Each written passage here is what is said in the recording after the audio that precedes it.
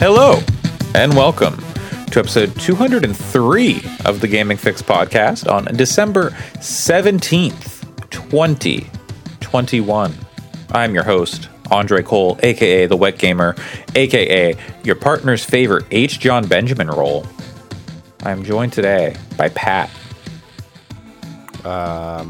I think maybe. Oh,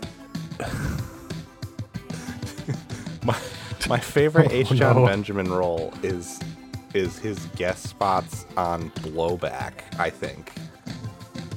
I'm unfamiliar. Yeah, I don't. Blowback is a podcast about the memory holding of the Iraq War. And H. John Benjamin does some skits for it, and it's very good. Okay. It is not a funny podcast. It is a very serious podcast that is one people should listen to because it's really informative and interesting. But the H. John Benjamin skits in it are very good. Okay. Allison. So I'm a big fan of the Wet Hot American Summer, which is now a franchise, which is great.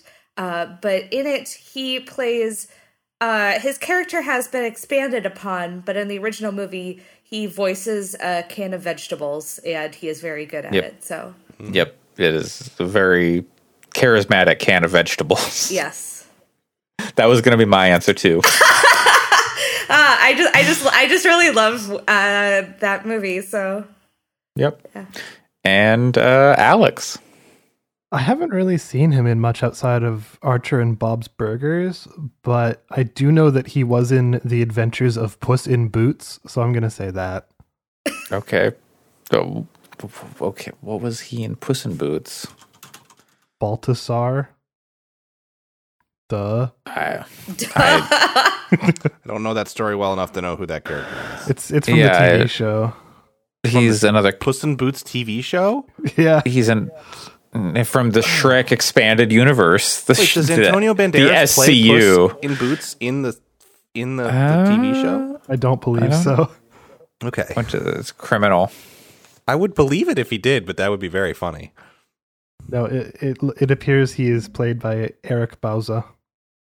Okay. That's Well, the reason I ask is because then why isn't there a fucking... You know what? Maybe there probably is. I was going to say, why isn't there a Shrek show? But there probably is. And I just don't know about it. I don't think so. It's just wild to me that Puss in Boots would get a TV show and not Shrek. I mean, that's why Puss in Boots gets a TV show is because they're like, hey, we can't do a Shrek TV show. We got to like save that. We gotta, right. It's like we got to hold that back. Yeah, they won't do a Spider-Man that's show gold, on. yeah. I mean, that's a whole other thing, but they won't do a show about I don't know Doctor Strange on Disney Plus because he's too big. You got to hold. So They throw the Shrek. Scraps to Hawkeye and say, Exactly. Puss in Boots is the Hawkeye of the SCU. Yep. That was a surprisingly uncontroversial statement. I think it's fair. You're not wrong. Yeah. I think perhaps Antonio Banderas is less problematic than Jeremy Renner. Probably. Antonio Banderas should have an app. I was going to say that. I was like, does Antonio Banderas have an app, though?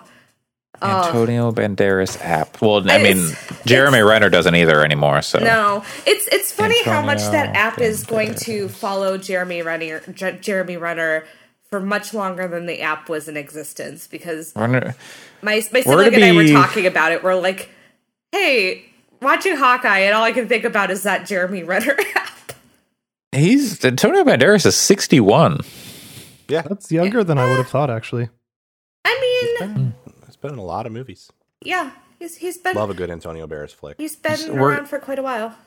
We're going to be, like, old and in, like, nursing homes, and we're going to be that meme, like, I remember when Jeremy Renner had an app. Like, sure, Grandma, sure, Grandpa. Oh, I thought you were going to say that, like, we're going to be in a nursing home, and Antonio Banderas will still be around and still be hot, like, which I could still also believe. No, he'll just be an NFT. Oh god. Like he will transfer his consciousness. No, into an NFT. Antonio. That's Johnny Depp. That's Johnny Depp. That's Johnny Depp. There's a movie about that. So what do you call it if it's like pre-biographical? It's pre-biographical film. You know what's very funny? Proto. Is I was Proto-biographical. I literally I don't know why I spent time thinking about this. I don't normally do this, but for some reason I had a whole bit planned out for a way I thought a conversation in a group chat was going to go, where I was going to explain the documentary Transcendence and talk about how it was like a true story and it just hadn't happened yet. Mm-hmm. So it's very funny that managed to break its way into this podcast. I love it. Because I told someone I'm never going to die, and then they didn't question me on it. I was prepared for them to question me on it. And I was going to go down my Transcendence rabbit hole. They just accepted it as fact. Yes. They're like, yeah, okay. I spent like 5 minutes thinking about how I was going to frame it around the movie Transcendence. And then they never challenged me on it. And Pat's just like, yeah, everybody's just like, yeah, Pat's never gonna die. We accept this. Fine. Okay. Well, One time I convinced a friend in high school that the Tenacious D movie was actually started filming when Jack Black was a child, and the young Jack Black from the beginning of the movie was actually Jack Black. Oh, I thought you were gonna say that it was based on a true story, and I was like, Well, yeah, no, that's what I said. It was like it's actually based on like how they started the band. It's like oh my god, it's Jack Black's life story, and I don't know why they believed me. they should. But they did would make another Tenacious D movie. Kyle Gass speaking of people who are older than you think. Kyle Gass in one all-time Christmas classic, Elf.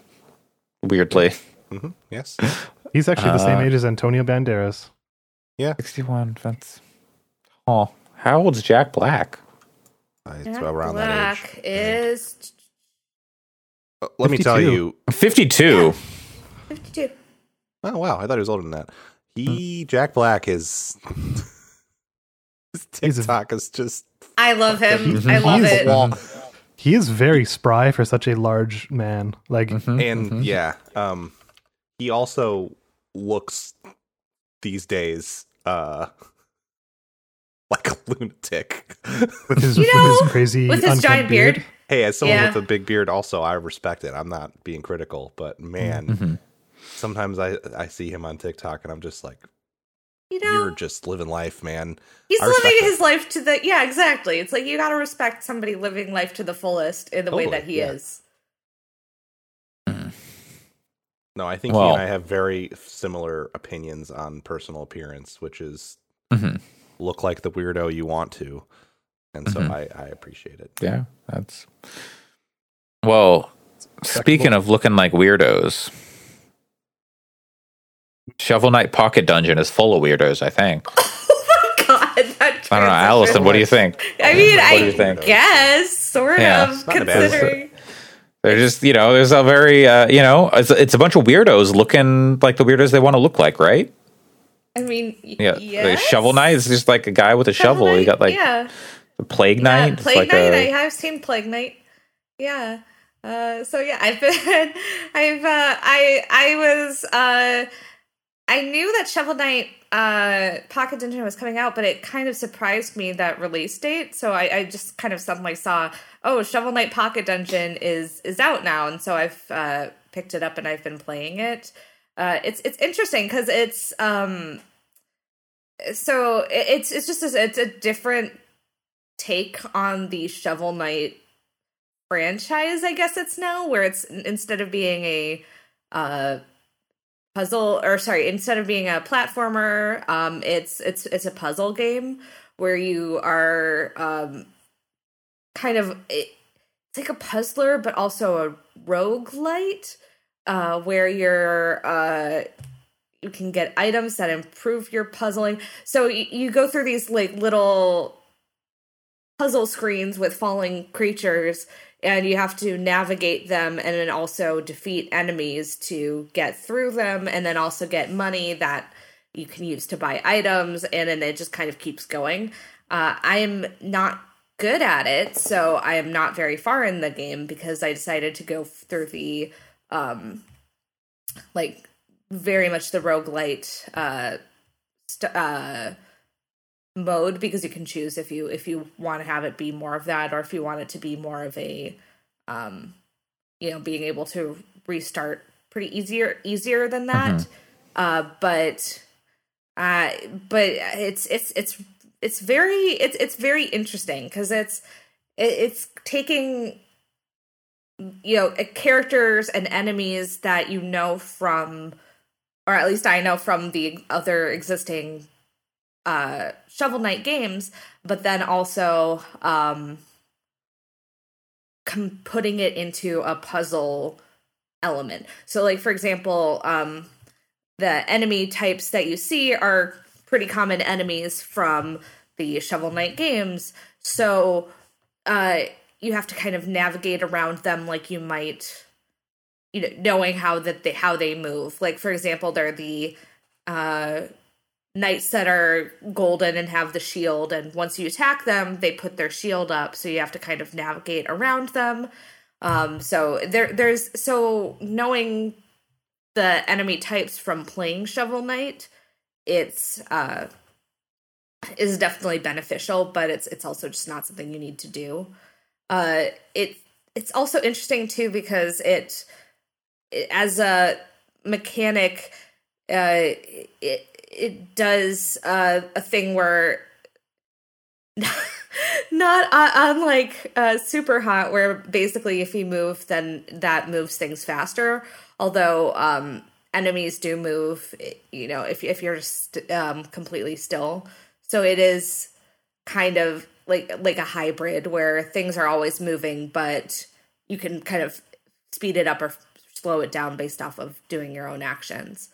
But yeah, it's an interesting game because it's just so completely different from the rest of the other things that I've played in the Shovel Knight franchise. But it's really, I think, does a good job in merging, my knowledge from the Shovel Knight franchise to a new type of game. I just need to, as you say, get good. So as the kids say. As the kids say, get good. But I've been really enjoying it, and it's just been kind of interesting to think about how this, little indie platformer has become its own kind of franchise, which has been kind of cool because I've been a fan of Shovel Knight for quite a while, and I think Yacht Club Games does a really good job. So it's nice to see that they've been, that they're willing to do interesting things with Shovel Knight as an IP. So I'll be interested to see if they do anything else with it, or what they do next. So I'm looking at a video of the game here, and it looks like you can play as different characters, like different knights from the game. Yeah. So far, have you gotten to experience that? Yeah. Okay. I've been playing adventure mode, and like I said, I'm not good, so I haven't unlocked that yet. But you'll get there. I will. Yeah. It's also, I think, one of those games though where it really, when you lose it, it does feel like it is genuinely your fault. So it does feel like it's there, there's nothing that feels cheap about it. Like the times that I lose pretty early on are, okay, I got a little greedy and I attacked when I should have been more defensive. So but I think it works really well, and it's so I'm just good time to be a Shovel Knight fan, I guess. I think all times are good times to be Shovel Knight fans because they just put out content, like new expansion for Shovel Knight constantly. And I know they cool developer. They've finished okay, we did all of the Shovel Knight DLC. Now we're going to make other stuff. But then they just put out another Shovel Knight game. Yeah. I really hope at some point a series clicks for me and I end up liking it because there's just so much you can do with it. Mm-hmm. Well, also with Treasure Trove, having bought it pretty early on, it's you just keep getting new stuff. It's really cool that they continue to give the add value to it for sure. Yeah. And so I think that it's really great. And also I personally really love the other campaigns in it, the other platforming ones too. Like Spectre of Torment, the movement is just I love that game a lot. Yeah. I actually never finished King of Cards, but it's like that also added some new elements. So it's just I need to also get good at Plague of Shadows because that it has some interesting movement as well. But I think those are just really cozy for me. So I'm just I don't know. It's nice to see, and Yacht Club has just generally been a cool developer. I know that they've when these games have been played at GDQ, they've shown up a little bit, or they've talked to things. So I met some of them at PAX pre-COVID in 2019, and they were really cool. Oh, I'm so jealous. And they were like, they were asking me if I had played Shovel Knight, and I was like, honestly, I've never been able to click with it, but it's not you guys' fault. It seems like really awesome, and I have a lot of friends that love it. And they were like, one of these days, something we release will get you. And I was like, I hope so, because it's all awesome stuff, and I would really like to be super. Yeah, I've That's why their next game is an open world space sim. Yeah, they just I would do it. They just seem I've been a fan for quite a long time, so I think that's rad. And now they're also in the publishing world with the Cyber Shadow, which released earlier this year. What the fuck? 2021 has been a year. Yeah. After a year, that was 2020. Yeah. So yeah, no, it's been. Oh God. So I'm just a big fan, and I know that they have Shovel Knight Dig coming out, which I am like, that is going to be my jam. So, yeah. So I don't know. Like I don't think that Puzzle Dungeon is quite as indispensable for me as the earlier games in Shovel Knight. Like if you haven't played Shovel Knight and you like platformers or 2D platformers, I would definitely recommend checking it out, because there's just quite a bit of good content there. But if you already like Shovel Knight, then you should like Pocket Dungeon, and it's just, I think, an interesting little new thing that's come out. All right. And I see you're... Out of curiosity, which platform are you playing it on? Because I know it's out on a bunch of them, but it seems to me like this kind of game seems like it would be best on Switch. But... Oh yeah, I'm playing it on Switch, and it's pretty perfect too. Because one of the things that's nice is that, as somebody that's not particularly good at it, the matches are very, very short, and you can restart them pretty quickly. So it is a pretty perfect game to just be able to go, okay, I've got 5 minutes. Let me pick it up and play for 5 minutes, and then put it down and go back to work or whatever. So it's, I think, Shovel Knight's Yacht Club has had a good relationship with the Switch. For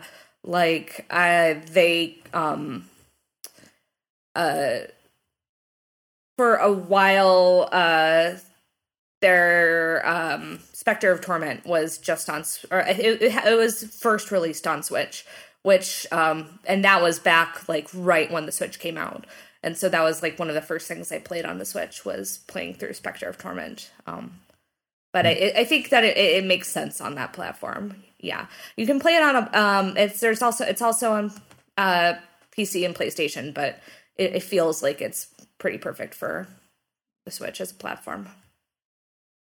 Nice. All right. So with that, you're also on Switch. Yeah. I hear you're paying too much money to replay an N64 game. Yeah, I mean, I already played it, so it's like it's already there. Yeah, so Nintendo 64 on Switch. Other games are on there, and I've like when that expansion came out, I played not an insignificant amount of Yoshi's Story, which was pretty fun to revisit because that was a childhood favorite of mine. But now I am playing through the original Paper Mario, yay! Which is on Switch now, and it was very, very exciting for me to have that come to Switch. So I'd imagine it holds up. Does it hold up? Oh my god, it really does. And I mean, I'm saying this as somebody that really loves Paper Mario, so take it with a grain of salt. But at the same time, I think it just holds up phenomenally, considering aesthetically it still looks really good. The writing is still really funny and really well done. The gameplay is still really solid. It's just I think it really holds up phenomenally well for being a Nintendo 64 game, which has, certain games on that have not held up as well as others. But I think it's really great, and it's certainly holding up. So I'm, should you pay the stupid amount of money to get access to that? Probably not. But if you like Paper Mario, it's fun to be in there, and it's just like one of the most nostalgic games for me ever to play. So it's just very, very fun to revisit and see these locations and these characters, and it's just really, really nice. So I love Paper Mario, and it's held up. So replaying it, I was wondering, okay, is this going to be one of those where I play it and I run around and go, this is kind of nice, but I think I am actually probably going to go and finish the whole thing, because it's just really, it's a really nice game. So it's yeah, so Nintendo, hi, I'm sure you're listening to this. Hey, Thousand Year Door. Hey, Nintendo. This is Miyamoto's favorite podcast right here. Miyamoto, the Thousand Year Door needs to get ported to the Switch, please. Thank you. For $100 a year, listen. You can play joke. Thousand Year Door on Nintendo Switch. You joke, but I would do it. That is like my favorite game. So I'm like, I bet there is a way to play it on Switch. It just involves doing some stuff to your Switch. Yeah, yeah. And I'm also somebody that stands by thinking that Super Paper Mario is really good, even though it's not really. It's the first big departure from the series, but I still think it's really excellent. But man, Thousand Year Door is genuinely my favorite game of all time. So I would really surely they will re-release Thousand Year Door on its 20th anniversary. When is that? No, that's not for.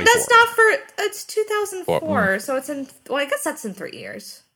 Yeah. In like 2 years. There will be. Oh God, what is the time anymore? There's no way they're going to put Thousand Year Door out before that. Do you think? I don't think it's reasonable to think they'll put it out for that. Well, I'm saying if they're going to do it, that's when they would do it. What I think actually is we'll have to wait till the next handheld for GameCube support on like whatever their online offering is. Yeah, I think 2024 is a timeline for when something like that could hit. Yes, I concur. I think 2024 probably makes the most sense for that. But who knows? World is a strange place right now, and maybe you won't even be able to buy an Xbox or a PlayStation by then. So who knows? Maybe there'll be no point. I think perhaps for fans of classic Nintendo, the very best console you could get is a personal computer. Mm-hmm. Or a Mister. Yep. A Steam Deck. Yeah. At my parents' house, there's an Analog Pocket waiting for me. That's awesome. It arrived? I'm very happy Nice. for you. It arrived, but I had it delivered to my parents' house because I pre-ordered it back like in the before day. you moved, so I was like, right? right. So I was like, who knows when this is going to come? I'm going to have it sent to my parents. But it's so I don't know when I'll get to play it, but I'll probably be bringing some Game Boy Advance games with me when I come to visit for Christmas to play. So I got some holiday gift cash, and there was a brief moment where I was like, maybe I'll just order an Analog Pocket, and then I saw the chip. Now they're 2023 is when you get your Analog Pocket if you order it today. So I was like, nope, forget it. Never mind. I'm Just get a Mister. I was talking to my dad about that, where I was like, listen, the fact that I got it now at all when I pre-ordered it in August 2020 is like, with this chip shortage, it's kind of amazing. Yeah, no, I'm very happy for you. I'm gonna save the money and put it towards Steam Deck when. I think that's fair, and I'm excited for the Steam Deck to finally grace my presence. I'll probably put Windows on it so I can do. Well, you don't even need to put Windows on it. You can just with their OS. I'm sure you can run emulators on it. I'm sure. Like I think RetroArch is on Steam now, so you can use that. So I'm going to use that for an emulation box. Have any of you considered getting a Mister multi-system? Nope. Absolutely not. I can do all the stuff that I would want to do with it on a PC. Like I don't need the fidelity for the stuff that it does. I think those things are awesome. I'm glad that they make them and that there's a community around it because I like watching other people mess with them, but it's not really. I think I would consider getting one if I had a dedicated room for games and I had a CRT in that room so that I could really get the full experience of like having the more higher fidelity hardware. I think that would be the 700-pound Sony 55-inch CRT. Yes. Yep. The Trinitron. Yeah. No. Actually, it wouldn't be a huge tier. I would get one of those monitors that was like security monitors that people. Want. Yeah, some of those monitors are hot commodities now. Yeah, they're not very big, but they're the best. That stuff. You can kind of find them if you go to like what do you call it? The second like estate sales, like a Goodwill thrift shops and stuff. Yeah, it's interesting because anytime. Because I've definitely thought about my apartment's not big enough too, but I definitely have thought about getting a CRT so that I could hook up, like get another GameCube and hook it up. And it's interesting just how, for most people it's like, oh, it's this heavy thing that I need to get rid of. But for me, for people who like retro games, it's like, ooh, this is gotta get that CRT. It's gotta get that Hello Kitty CRT the dream. that all the Smash players want. Or the Shrek one. Is the Shrek one also high quality? I just had a flashback to the first time I saw a big TV, which was I would have been 6 years old, and like a rear projection.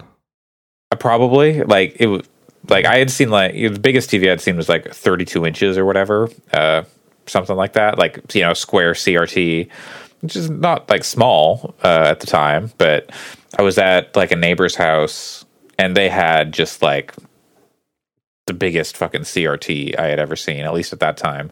Probably 55-inch or something ridiculous, and they were watching Ants. So that's what I think first big TV I saw is just the Ant's face, which is disturbing. It was also the first time I had seen that movie, so I was like, I don't like this. This isn't Bug's Life. What is this? Yeah. Sylvester Stallone was in that movie. I don't know if I've ever actually seen the entire thing.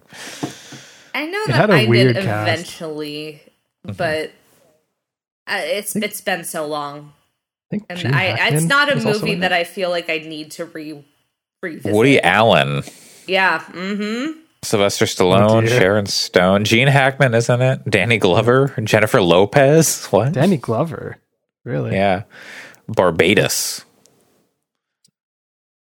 Yeah, so there's your ants check-in. Yeah, I'm reading about it now too. Anyways. Thanks for that check-in, Allison. And Yeah. I'm sure we'll be hearing more about Paper Mario in the weeks to come. Allison's 2021 game of the year. Yep. Listen, Mario on Switch. you joke, but My 2021 game of the year came out in 2008, so I'm not judging. I'm trying to put it, but it doesn't matter. It's racing. Oh, well, yeah, okay, It's- of course, it's yeah. iRacing. Yeah, right. Well, we're not here to talk about iRacing. We're here to talk about... Unfortunately, Unlike you want to, we past can. weeks, we are here to talk about. We have escaped the iRacing conversation.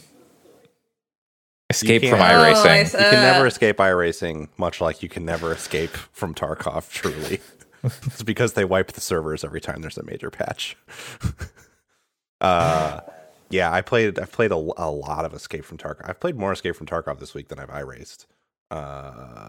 And it's been fun. I've been to some crew of some people.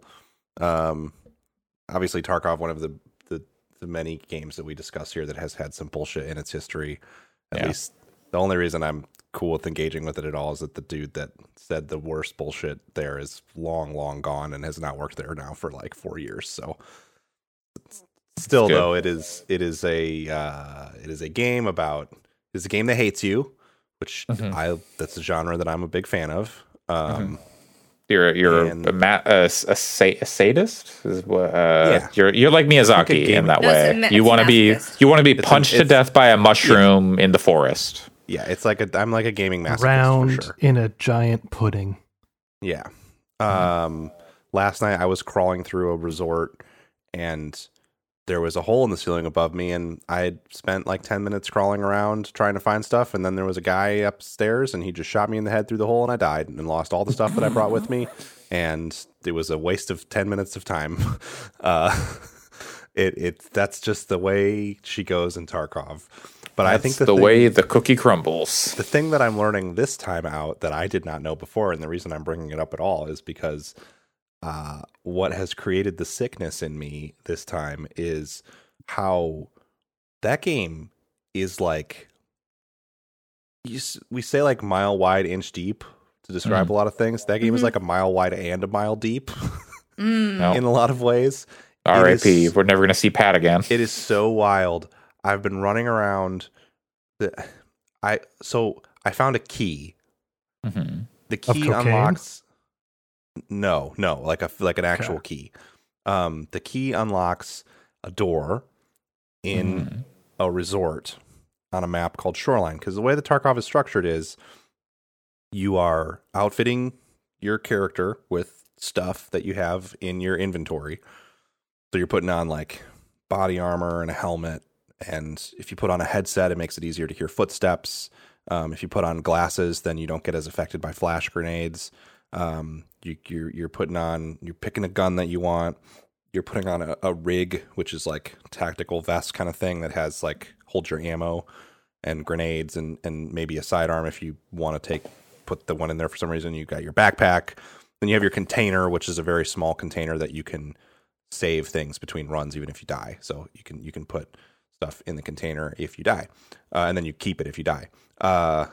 So you're outfitting yourself, and then you're picking a map. There's like 5 of them currently, kind of a varying size, but generally they're comparable to, I guess they're smaller than Battle Royale maps because the player count's a lot smaller. There's only 12 people per Tarkov match, 12 PMC players. And then you're picking a time slot. There's usually one in the middle of the night and one in the daytime. So you can play if you want it at night or in the day. And then you're dropping in, and then you're running around the map, looting stuff, and then getting to an extraction point. And so like there's like extraction points all around the edges of the map and some in the middle, and wherever you drop in, it's going to give you a list of extraction points you can hit, usually on the other side of the map. So you have to like get across the map to get out. And you have like 30 minutes to do it. So like that's basic structure. But what I wasn't really clear on the last time I played it was that it's like also a fairly deep RPG. In that everything you do has skill points associated with it. So like running levels up your endurance and it makes you better at sprinting, and your stamina goes down slower. Oh boy. Shooting guns gives you better control over the guns, so you can manage their recoil easier. Like treating your wounds with medicine, which is pretty complex because you can have like broken bones or light bleeds, heavy bleeds, different kinds of trauma. So Metal Gear Solid 3. Yes, definitely. In fact, so much so that like you're dragging specific medicines onto specific body parts in the interface. So just like Metal Gear Solid 3. Sorry, specific medicines onto specific body parts. So does that mean in order to use it on your leg, it has to be a specific medicine, or you can use one medicine on any part of your body? You can generally use one medicine on any part of your body. The medicines are tied to different kinds of trauma. If you got like a burn, you can drag like burn ointment to your leg, or if you got a gunshot, you can drag like gauze or whatever. Or if you're like got it sore, you can like drag icy hot onto your balls, and then basically, you debuff. You got it. And it's things like I stepped on a mine and it broke my leg. So I was limping for a while, but then my friend had a splint on him, so he tossed me the splint. Broke your leg, yeah. And then I was able to splint my leg, and it helped. Does not heal. Also, sometimes you'll take a bunch of damage, and even if you heal, it's not enough to like really heal you because you just got like shot 4 times in the chest, and your guy's just like, ugh. Like through the rest of the level, and it sounds awful, and everybody else can hear it too. So anyway. So you're just like a sitting duck. People are like, oh, what's that? I hear that. I'm gonna go chase down this bleeding man. And your blood drops also. If you don't heal up enough, you leave a blood trail. But then like on top of that, there's things like, and this is where it really started to get me. So I found a key. The key is for room 226 in the resort, east wing of the resort on the Shoreline map. So now I have to get there and get in that room and figure out what's in there. Like, it's like got really good loot in it. But if I die holding that key and I don't put it in my storage pouch that comes with me when I die, I lose the key. So I can keep it in there, but then if I manage to loot that room and I get all that good shit, I have to get out with it. Otherwise, if I die while I'm holding it, it's gone. Because you can insure your stuff, and then it'll come back to you the next day, like real-time day, if a player didn't loot it. But if a player loots it off of you, then you're not going to get it back. To counteract that, you basically take garbage in when you're like a lower-level player. You take like the most basic rifle, the most basic armor, the most basic helmet, the most basic headset, and the most basic backpack. That way people don't give a shit about your stuff. So they might kill you, but they won't loot you. And then you can get it back with your insurance.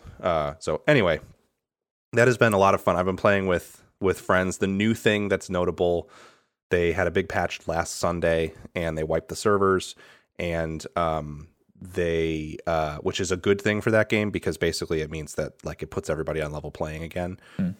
And because of the nature of that game, it's fun to do the kind of grind again to level up and do the quests and stuff, because it's not really a narrative to it. It's just like people develop strategies for playing through that content faster and getting up to the higher levels and having like really good gear, and then there's the risk reward is like taking it in to fight people. So the new thing, though, the big new thing with this patch, they added a new map, which is cool. It has like these there's NPC enemies in Tarkov, and you can play as an NPC enemy, basically, called scav runs, where every 20 minutes you can play as a player scav, and you spawn in with like random kind of garbage loot, and you like look like an AI enemy. And it's just a way to kind of play the game without risking your real stuff. And if you escape as a scav, you get to keep the stuff that they had on them and that you looted as a scav. But if you die, the scav's gone forever. So they added a new map with a new kind of like AI enemy that are like PMC AI. So they're really, really, really tough. So we've just kind of kept throwing ourselves at them and getting completely roasted, my friends and I. We also tried like playing with 5 people That was a nightmare. Actually, you would think 5 people would be like, well, that means you have almost half of the PMCs in the map, so you must be able to roll everyone. But you spend so much time coordinating who's where because there's full friendly fire and there's no name tags in that game at all. So you basically have to watch each other's. We put our streams on Discord so you can see the other person's point of view and then just communicate. And playing with 5 people is just a cacophony of like, okay, well, I'm by the ambulance. I'm approaching the hood of the ambulance. I'm behind the gas station. I'm at the pumps. I'm at the pumps. I'm at the pumps. Wait, is that you? Are you shooting? Don't shoot at me. Don't shoot at me. I'm around the corner wall. There's shots coming around the wall. Is that you? I'm trying to hit somebody and he's past the wall by the oil barrels. So, well, that might actually be me. That might be me.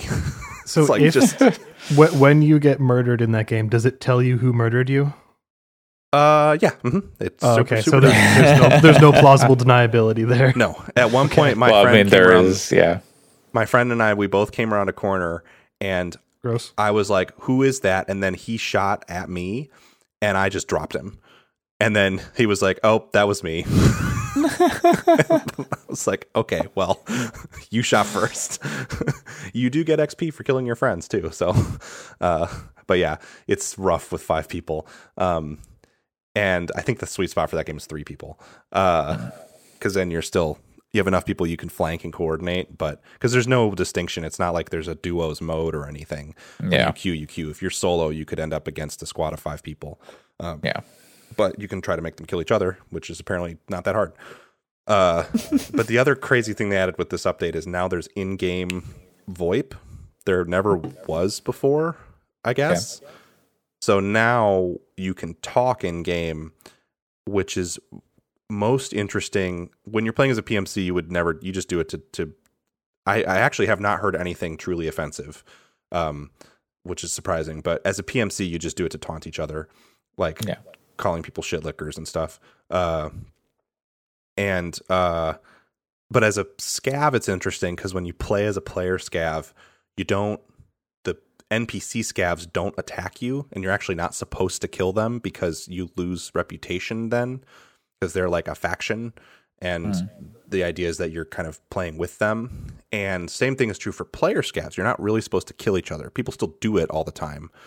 But now with voice chat, there's a lot of times when you're playing as a scav and you hear somebody else and you're like, well, I know this, I don't think there's a PMC.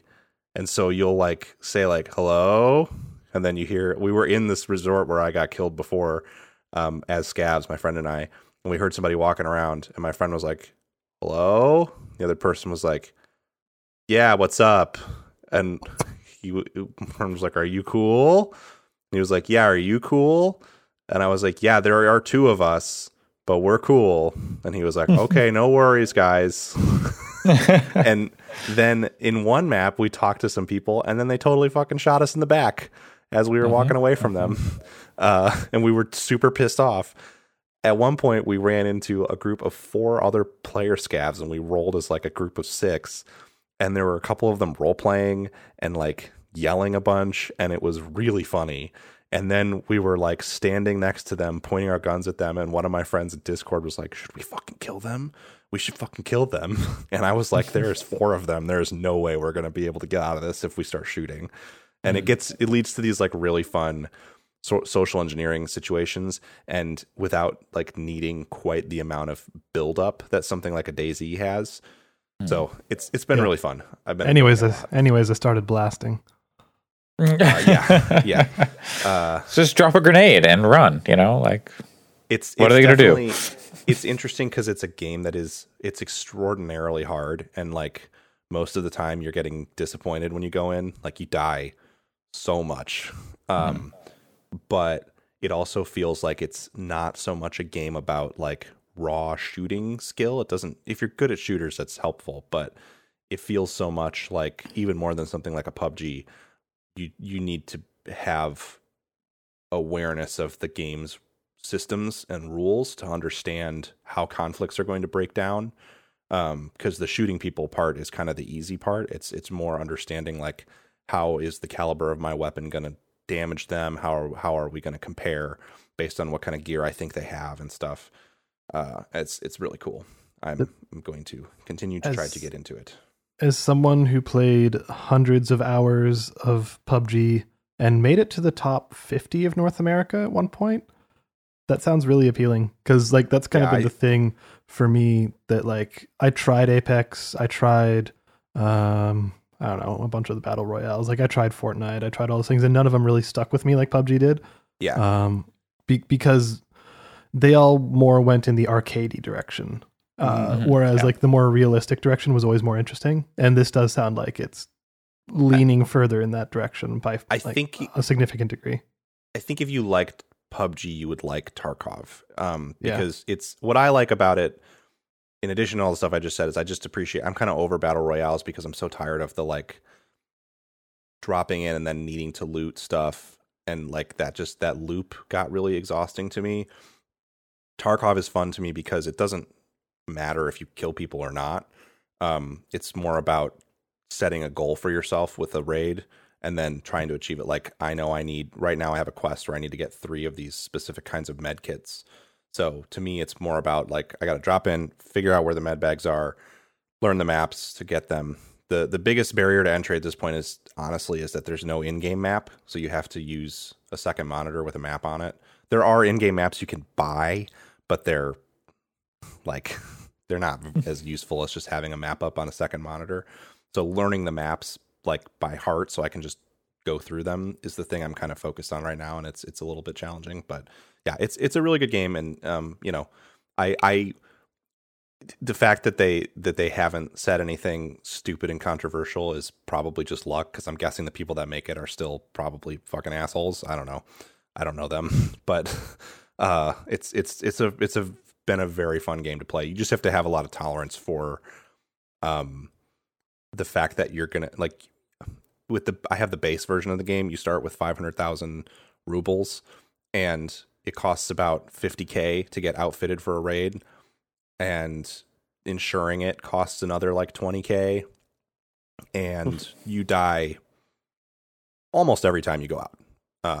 It's very rare that you have a successful raid. I played for like 2 hours last night, and I had one instance where I got out with a scav. And so you have to be willing to go.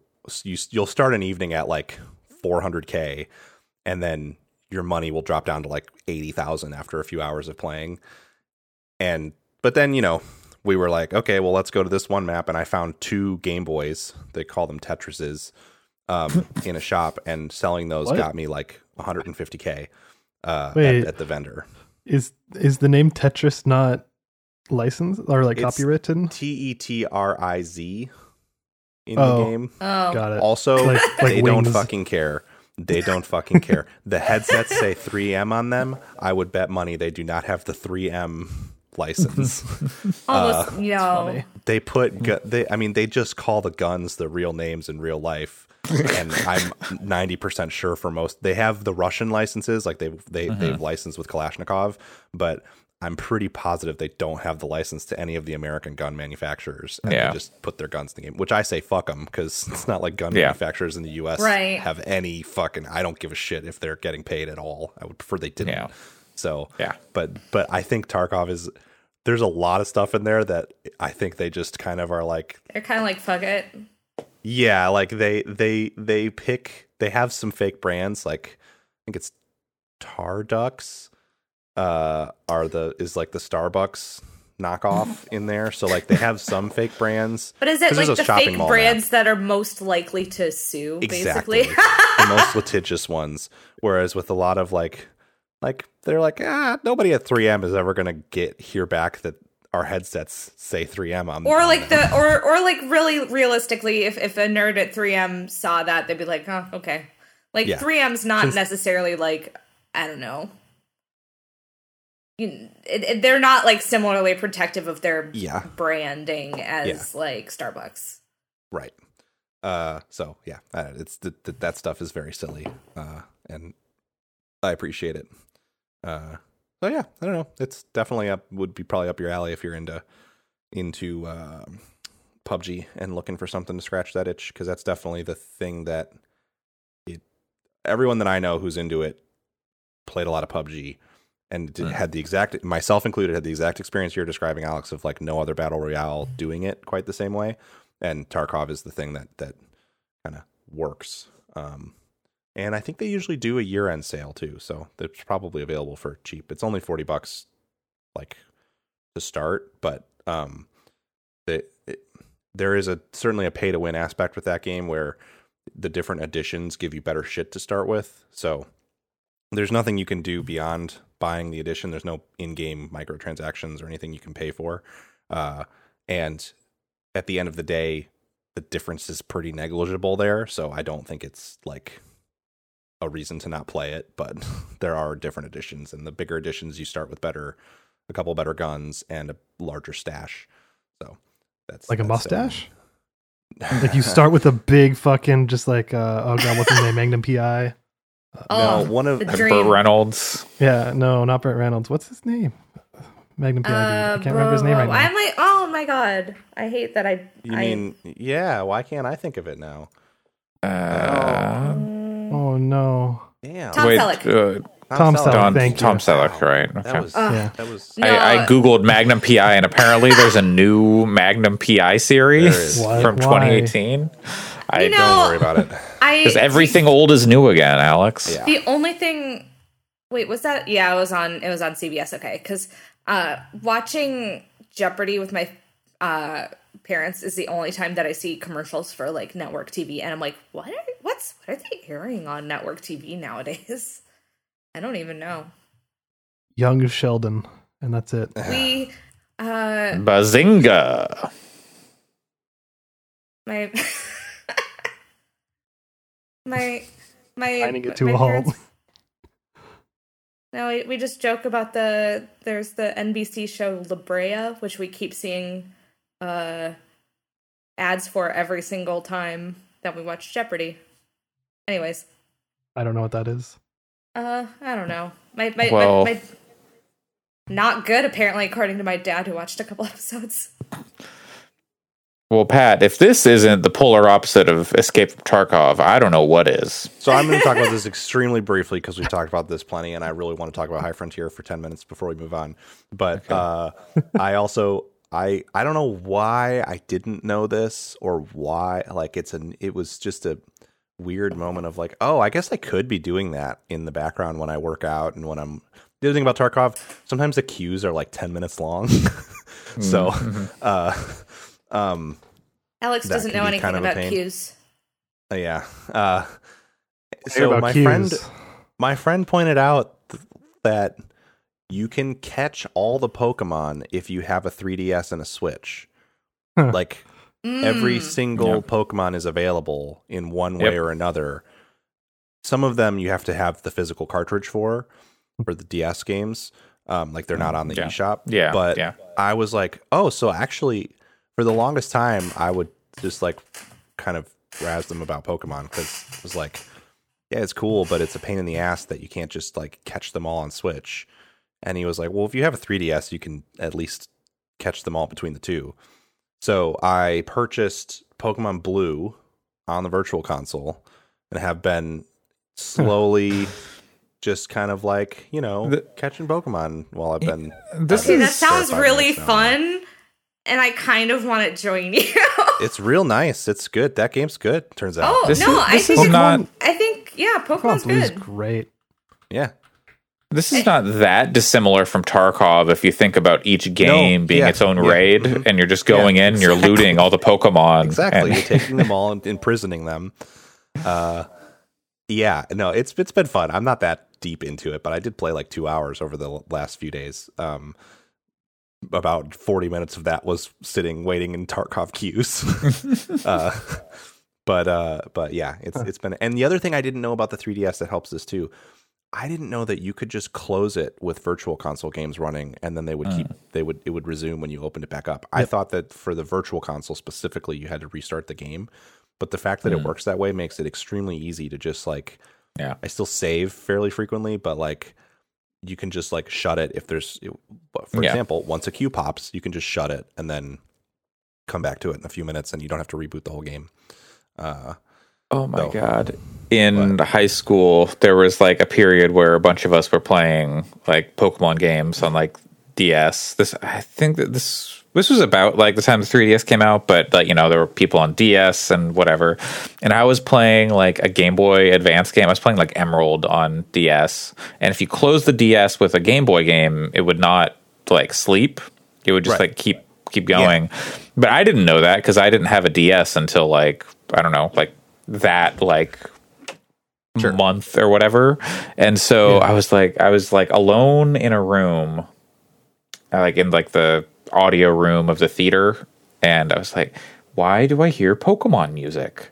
Is it coming from this weird hole in the ground? And I was like, get close to the hole, and my my DS was in my pocket, so I get closer to the hole, and I'm like, I can hear the music louder. And then I'm like, I call a friend. I'm like, you have to fucking listen to this. There's Pokemon music coming from this weird hole in the ground. And then then he's like, oh my God. And then he calls in other people and they're like, what the fuck is going on here? Eventually later, I'm like, oh, it's just, I'm hearing it from my pocket. This room is not haunted with the sound of Pokemon. It was your butt all along. Not my butt, but closer to my dangle than my dongle, if you know what I mean. No, I don't. Can you elaborate? No, I will not.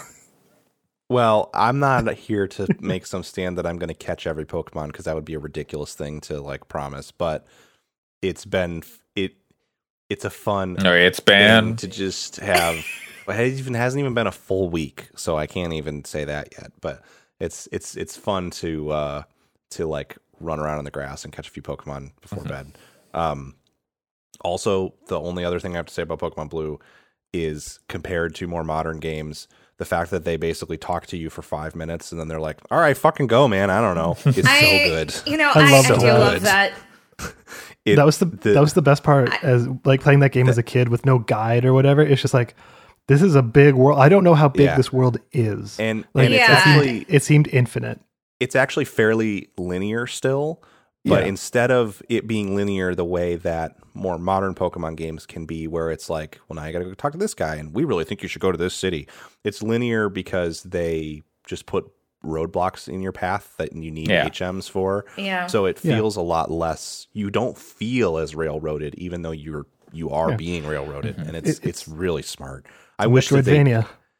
It's unfortunate that, to me, I'm not trying to dunk on modern Pokemon games, but I really wish the last couple generations hadn't been as exposition heavy. Yeah, it's it would make it easier for me to get into them. Because I think that it's a lot of the things that have made the games easier has been, for a lot of people, streamlining stuff that they didn't like, which is like the HMs, for example. XP no longer share and stuff, right? Mm-hmm. Whereas, like, I saw people talk about this, where it's like, the reason the other older Pokemon games were harder was because, it didn't have any of the conveniences of the newer ones. So people just accepted that you'd need to do some level of grinding, for example, or, have to have the inconveniences of the HMs and everything. But I don't know. It's interesting because I think there is a way that you could have a balance of having it be both accessible, but also not have the 2 hours of bullshit at the start of the game. I mean, Sword and Shield definitely is not as bad. Sun and Moon, I got past the beginning parts of Sword and Shield.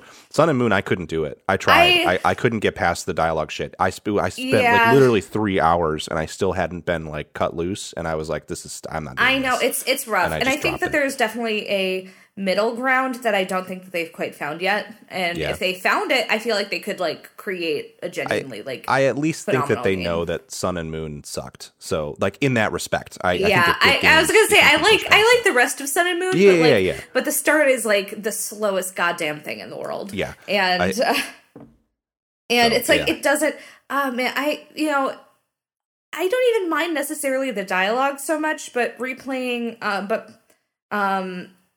playing Brilliant Diamond, I please don't make me sit through another goddamn video of being like, how do you catch a Pokemon? Yeah. Because I'm like... Video?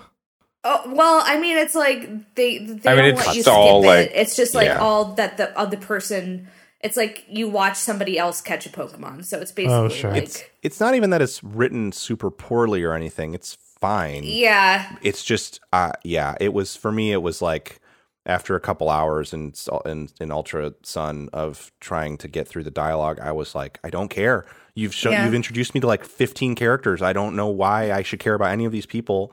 Just leave me alone. Let me just give me a bike and let me go ride around and catch Pokemon. That's all I fucking want. I just wish that these games would let you, especially for some of those tutorials, just be like, look, I've played the Pokemon. Like a quick I know start what a option. Pokemon's exactly. It's like I know what a Pokemon Center is.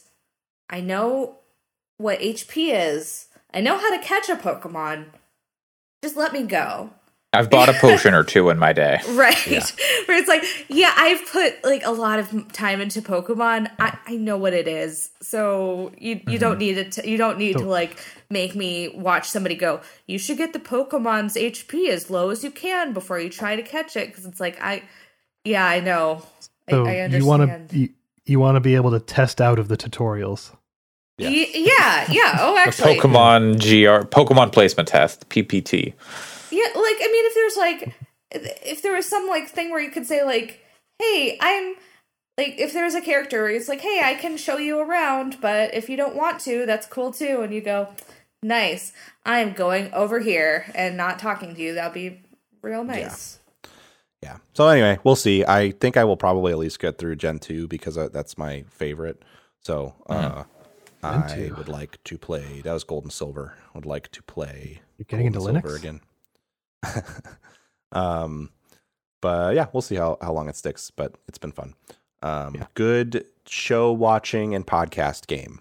Let me tell you. Great for that. There's something to be said about that with Pokemon too. Maybe no better video game series to play in the background while you watch a show. Oh, absolutely. You can pay so little attention to it when you're just catching and stuff. I think it's between that and Diablo. The only reason I would say I think Pokemon is because you can stop paying attention to Pokemon and it doesn't keep moving. So that's true.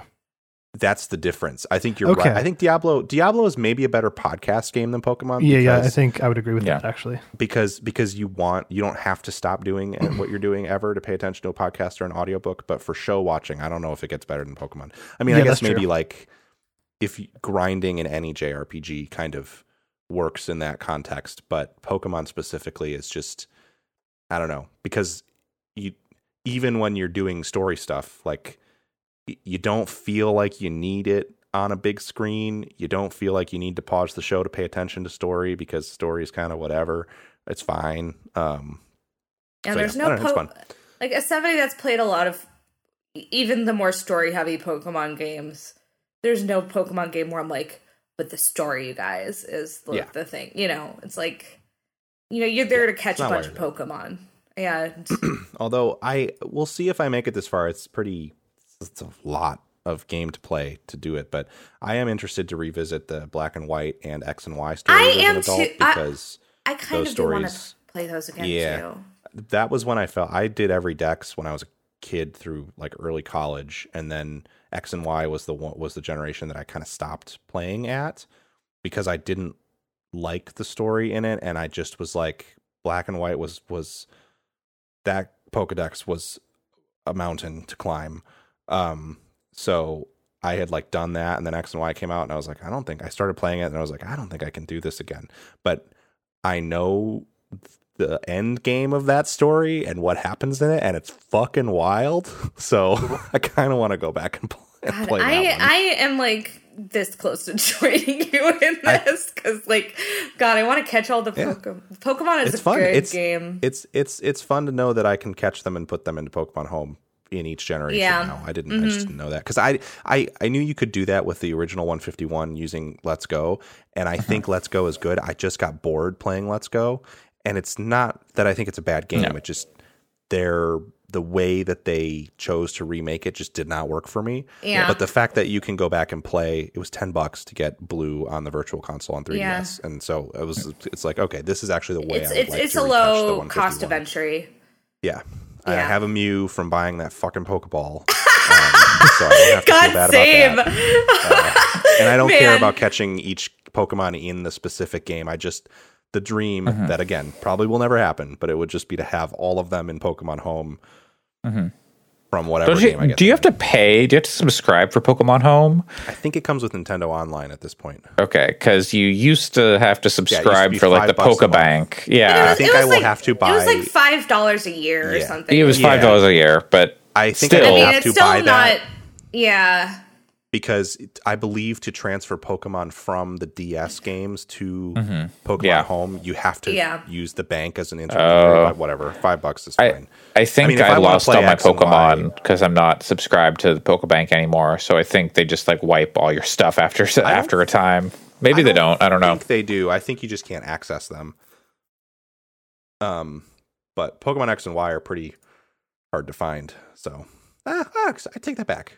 It's only like $40 to get a copy of Pokemon X, so not so bad. If your Pokemon Bank Pass expires, you have a certain amount of time in which to withdraw any Pokemon you currently have stored. Unfortunately, after this period elapses, those Pokemon are lost, and we unfortunately do not have any way to restore them, even if you purchase a new pass. Christ, that's crazy. That is weird. Yeah, well, it's fucked. Pokemon is dead to me. It's weird, but I guess it is Pokemon. So, like, as somebody that loves that franchise, I know. As somebody that loves Pokemon, I'm like, I'm accustomed to bullshit. They don't even say like what the time is. They just say after a certain amount of time. Yeah, that's weird. I bet they don't let you know when that time's about to come up too. But whatever. I mean, it comes with Pokemon Online. Or Nintendo Online, and I'm just gonna have that forever because I'm an idiot and I just let them take $20 a year from me. So, yeah. Well, maybe it doesn't. I don't know. Anyway, that's been fun. The last thing I'll talk about, I'm eating up a lot of time, so I'm going to try not to talk about it for too long. But I played a extremely cool board game called High Frontier last weekend. It's very complicated, but I'm mostly bringing it up because I hadn't even heard of it before as someone who's really into board games until like 2 weeks ago. And it's so cool. So I think more people, especially I think there's some people that listen to the show that might be into it. If you like Kerbal Space Program and like The Expanse, this game is like, what if you took Kerbal Space Program and with aesthetics closer to The Expanse, and that was the game. Starts in the year 2020, and you are a spacefaring organization. There are corporations in there, and NASA's in there. SpaceX is in there. NASA's in there. There's like a Japanese space agency. The UN is in there. There's a Russian agency. It's all these different factions. And you are trying to industrialize the solar system. And the sort of goal is to score victory points, which you get by exploring and building factories on different objects in the solar system. And it has supposedly the most accurate, commercially reproduced Delta V map of the solar system as the game board. So it's this. I mean, just if you're listening, just search High Frontier game board. I'm looking at this, and it is just there are so many lines and like words and like little icons on this map. It is so cool. It's what's wild is that once you start to learn to play it, it very much clicks. Like, it's really well designed. The current edition of it is really well designed from a like UI perspective, but it does look like gibberish when you first look at it. But like, it's like the way that it works is you go, okay, well, what do I want to achieve? I want to go to Mars, and I want to build a factory on one of the moons of Mars. So to do that, I need and moons of Mars is a bad example. Let's say Mars itself, the planet. So Mars, it's a planet. It's big. So to get off of Mars and to have enough thrust to be able to effectively slow down and land on Mars, we need to do one of two things. We either need to be willing to risk damage to components by aerobraking in Mars's atmosphere, which is very risky, or we need to have a big enough rocket that we want to that we have the thrust to land safely on the planet without needing to aerobrake. So we're going to go with the latter option because it's safer for components inside the ship. There's risk to damage. So we need a really big rocket to do that. We need a really big rocket because we need to go fast at a certain point because we're going to have to pass through a radiation band. And the slower we're going through a radiation band, the more chance there are that radiation will damage stuff. So good reasons to have a big, huge rocket. Say that rocket has a mass of 3 because it's big. We need some kind of thruster to just kind of make our burns to get to Mars from Earth orbit because the bigger rocket's going to be really fuel inefficient. So it's just not possible to carry enough fuel to use that huge rocket to burn all the way there. So you have to have a smaller thruster. That's mass of 1. We need to bring some prospecting equipment. Let's say we're going to bring a rover with a mining laser on it. Or a prospecting laser, whatever. So we're going to bring that. So that's got mass. And also our thruster needs a generator. So we're going to have to bring a generator. And that generator requires a reactor. So we're going to bring a reactor. And they're all different types. So we have to make sure all the types match in this sort of support chain. And then we're going to bring a refinery because the refinery is what we place on the planet to make it into a factory. And we're doing all this because we're going to score victory points. And then once we have a factory there, we can create really good stuff at that like exo Earth factory on another planet. So we know all the stuff that we're going to need. We start bidding for patents from a deck of patent cards, and we're fighting with other players over these patents. That takes like several turns to be able to sort of get the components ready for this rocket. We boost the rocket into orbit, we put the rocket together, and then we load it up with fuel, and we have to make very specific calculations because now we've got a mass 8 rocket. We know we're going to need 7 fuel burns to get to Mars, and two of those fuel burns, in fact, are going to require like 9 fuel each because of our big rocket that burns a lot of fuel. So we're looking at needing at least like 18 fuel. So now we're going to be also loading up for our intermediary burns. And now we're at the point where we have this like super heavy rocket because it's got all this fuel in it. And all the stuff we planned out, we start heading out into space. And then we get to the radiation area and it's like, oh no, well, because we're so heavy, we're moving slower. So now there actually is a risk to our components. So we need to roll this radiation die and hope that it gets low enough number. And if it doesn't get a low enough number, your whole mission might just pop because it damages stuff. And then we get to Mars. Oh no, we made a fuel miscalculation. We have to aerobrake. Another roll that this could just end it all. And that's kind of like this game for a lot of the early parts of it. Is this, let's try to figure out how to build a rocket that can achieve a certain goal and then go for it. And you end up, like, I spent 3 hours trying to figure out how to get a rocket on the moon because the moon, it turns out, is very hard to land on. If you've played Kerbal Space Program, you might know that like it's actually easier to go to their Mars equivalent than the moon. And that's true in real life as well. The biggest barrier for us getting to Mars is how long it takes. Yeah. So we can't figure out how to make sure that people can be safe and psychologically sound for the like year that it would take to get to Mars. But landing on the moon, you can get there faster, but it is really hard because you're going very fast when you are getting there. So you need a huge boost, like rocket, to slow down enough to survive the and to get into the moon's orbit because it's so much smaller than Earth. So it's just really hard to transfer.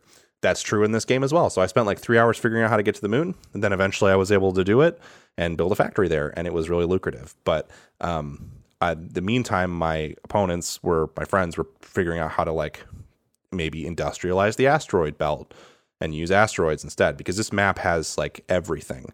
It has every notable asteroid. It has comets on it that come and go throughout the course of the game.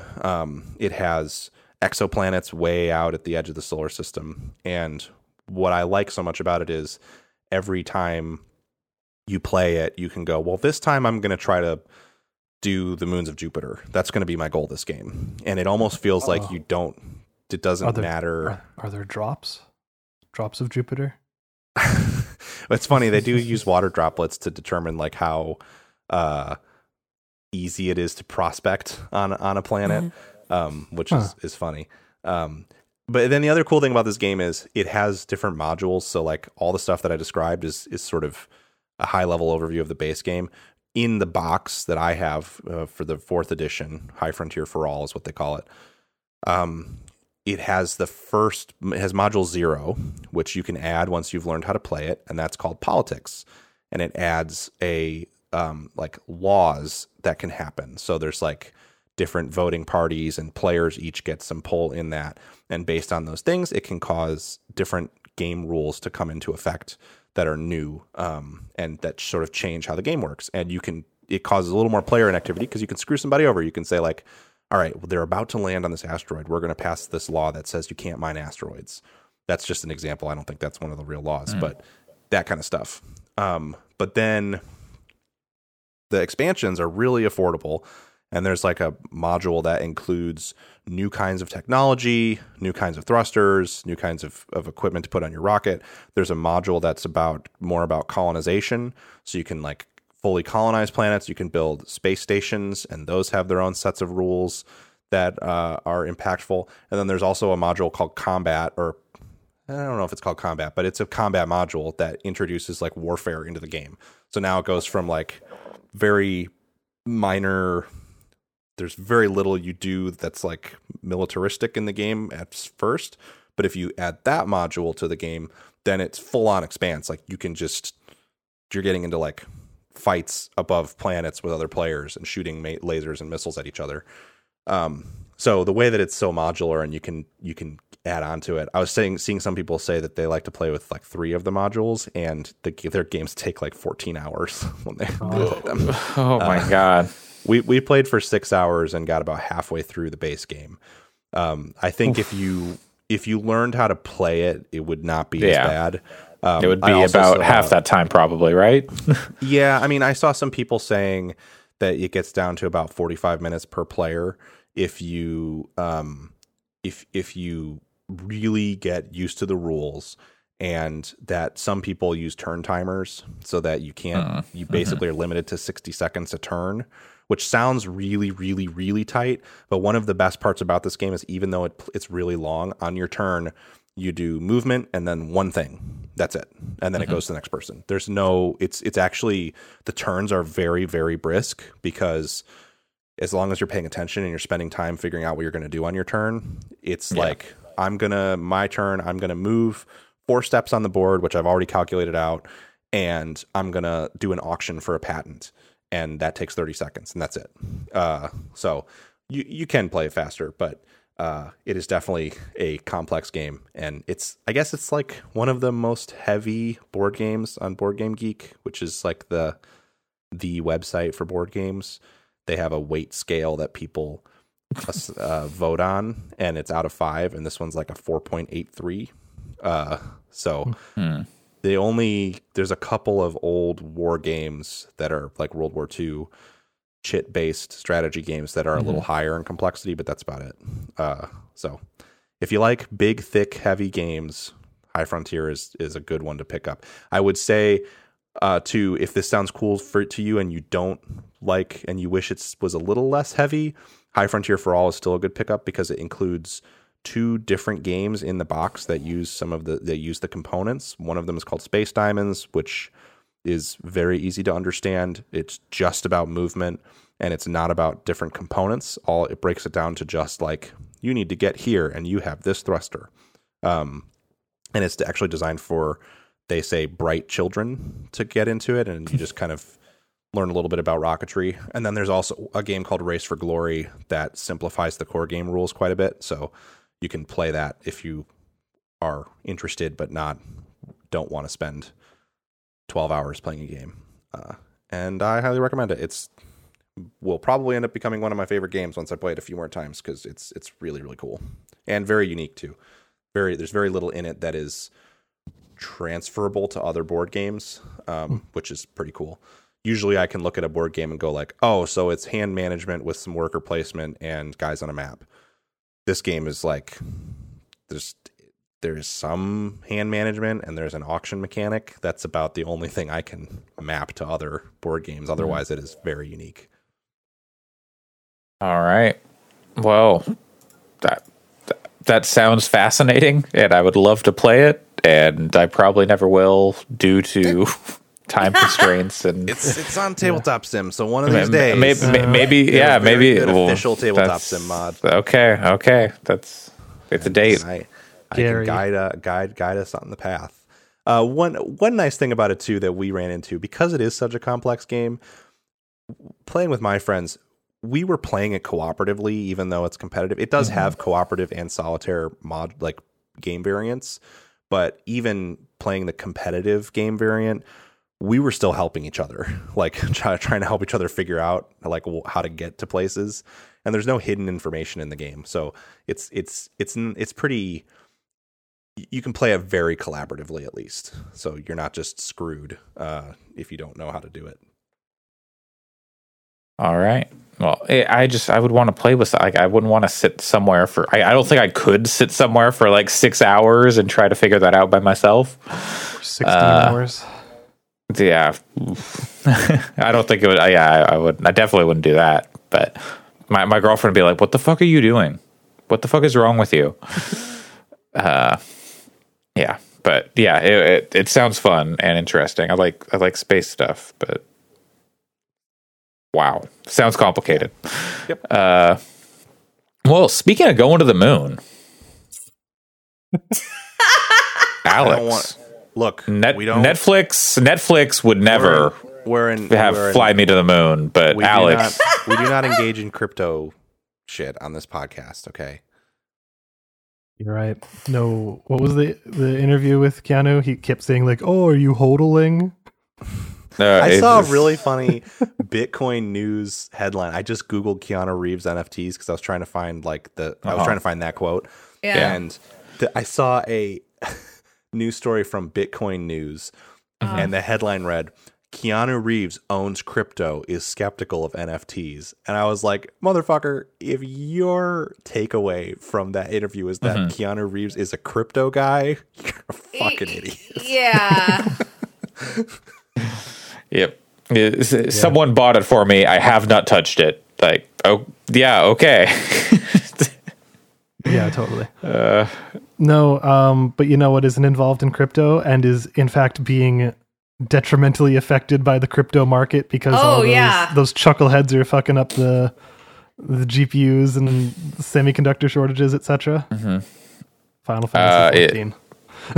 Yeah, I saw a picture of on Twitter of like this big giant crypto farm, and like half of the replies were like, "Fucking up Final Fantasy 14 for us." Why are you doing this to Yoshi P? Yeah, we have it in the news, and maybe we'll talk about it there. But the ongoing server issues with Final Fantasy 14 have been fascinating in a lot of ways, just because like it's purely coming down to infrastructure and a lack of resources in again semiconductors and stuff. It's like it's bizarre. From what I understand, like they've actively been like trying to buy new servers, but there's just this shortage is just like they're like, we'll pay extra, and they're still like don't have that. So yeah, people have suggested like in earnest, not even like jokingly being like, "Hey Blizzard, can we rent some of your servers or something for a little while?" like people have actually been suggesting that because they have huge infrastructure. So anyways, I'd be like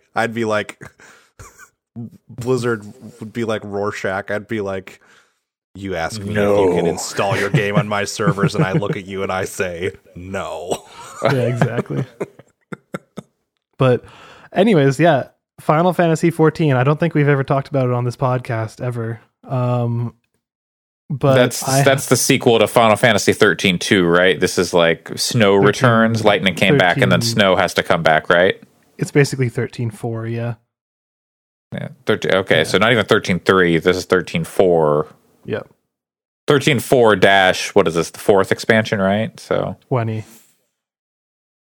Nice.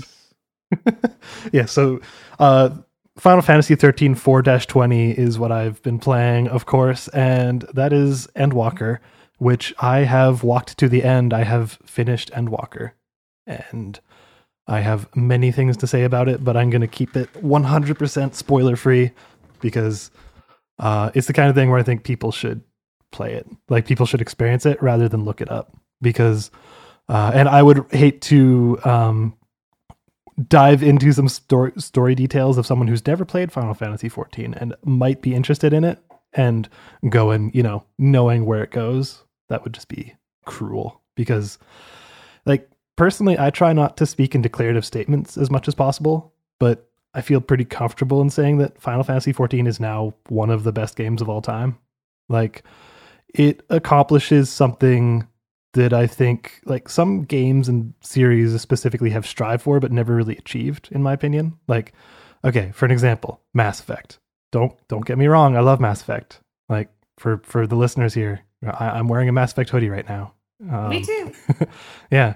And BioWare did an amazing job, like, creating a world that you cared about and like characters who matter in it. And, like, the overall plots were interesting, and they were pretty ambitious in telling an epic story across 3 games. And for the most part, they nailed it for the first 2. But in my opinion, like, the third one really drops the ball, like, particularly the ending. Like, it's really hard to craft a long story without getting to the end and then just feeling like everything is just like you're throwing it all together in like kind of pandering ways. That's what I felt was wrong with Mass Effect 3. Sure, but Mass Effect also has the issue of having like multiple, choose your own adventure type stuff. So then it has to bring all of that somehow to a close while also trying to account for that. And, that is a choice they made and a problem they had to deal with. And, whether you think they successfully dealt with it or not is, that's up for debate. Whereas Final Fantasy 14 and Final Fantasy in general is a game that is, here is a set storyline. Maybe you'll get the occasional, like, I can make a dialogue choice, and depending on the game, maybe it'll change who I go on a date with or something. But besides that, you're working in like a very different field in terms of like storytelling. Sure. But I think even if you like, I think it's kind of mutually exclusive. Like, I think even if you are considering the diamond shaped thing, the way that they pull everything together at the end, even if like you didn't play the first 2 games and just made some of the arbitrary choices at the start of 3, like being like, oh, who died on Eden Prime? Was it Eden Prime? I don't know. Not Eden Prime. What planet did Caden and Ashley die on? I don't know. Oh, wow. God. Spoilers for a game that came out this year. Yeah, Mass Effect Legendary Collection. You're just spoiling it. Wow. It's because Ashley died because she's a piece of shit. Anyways. Oh, yeah. Space racist. But anyways, like, the point being, like, even like the problem with Mass Effect 3 is that it tries to tie everything together in a really pandering way. Like, it's this throwaway character from Mass Effect 1 that you saw for 20 seconds came back and is like, do you remember me? Like, right. It's like, and that is, to be fair, like what a lot of people wanted more of from Mass Effect 3 is like, like, you have somebody who you like talk to once in Mass Effect 1. It's like, hey, I remember this decision you made to say thank you instead of fuck you. Yeah. I appreciated that. And I think, this is the closest analogy I could, or closest analog I could think of to the scope of a story, just a long one that has been ongoing for a long time and, has things you care about. Whereas Final Fantasy 14, it's like, it's legitimately a 10-year story. Like, it's Trails of Cold Steel. What is that universe, Pat? All those games? Legend of Heroes. Legend of Heroes. There you go. Yeah, Legend of Heroes. We're going to put you and Sam in a cage match, and we're going to see who comes out on top. I don't want to do that. I tried it. It wasn't for me. Anyways, Final Fantasy 14, it is a 10-year story. Like, it started over probably 11 years ago, if you like think about 1.0 that, and it restarted itself essentially. And it's one that's just totally replete with like lore and characters and just massive scale conflicts and stuff. So Endwalker had the impossible task of pulling it all together into a satisfying ending, which I feel like rarely happens. And like, they totally nailed it in a way that like I've not seen any other game do, which is really fascinating. Endings are hard. Yeah, and they 100% did it. Like, the thing is, like, you hear about people talking about the trajectory of that series, how A Realm Reborn is kind of a slog, and then Heaven's Word is a high point. Stormblood, it has high points, but like overall it's paced pretty poorly. And then you have Shadowbringers, which is generally beloved, pacing problems here and there, but generally beloved. And then, so it overall, the trajectory is positive, with little lulls here and there. And people were generally saying, yeah, for me, Shadowbringers was a 10 out of 10. I don't know how you can possibly do anything better than that. Like, it seems like they're setting themselves an impossible standard. And I would say, barring a few issues I had with it, like, again, pacing sometimes wasn't the best, but I think it surpasses Shadowbringers in almost every way, which is crazy. Like, because if I consider Shadowbringers a 10 out of 10, I guess that means I have to consider this an 11 out of 10. Like, they end, like, they well and truly end the Hydaelyn and Zodiark story, as well as the Scions of the Seventh Dawn. Like, they wrapped it up as perfectly as they could have, and they did it boldly. Like, they did not wimp out on anything, and it's really, really fascinating. Like, it's just really cool. They deal with a lot of subjects that I wasn't expecting to go into, like deep talks on depression and like the problems with having empathy and like anxieties and like the actual realities of coping with death of someone you really care about and stuff like that. Like, it dives into all that stuff really well. It's a fascinating thing. I would love to talk about spoilers, but this is neither the time nor the place. But it's fantastic. Nice. So did you stick with Summoner through the whole thing? I did. Yeah. Has your opinion on the new rotation changed at all, like mechanically, or is it still like disappointing? Yeah, the original thoughts I had were that they kind of simplified Summoner way too much to the point where it just felt boring.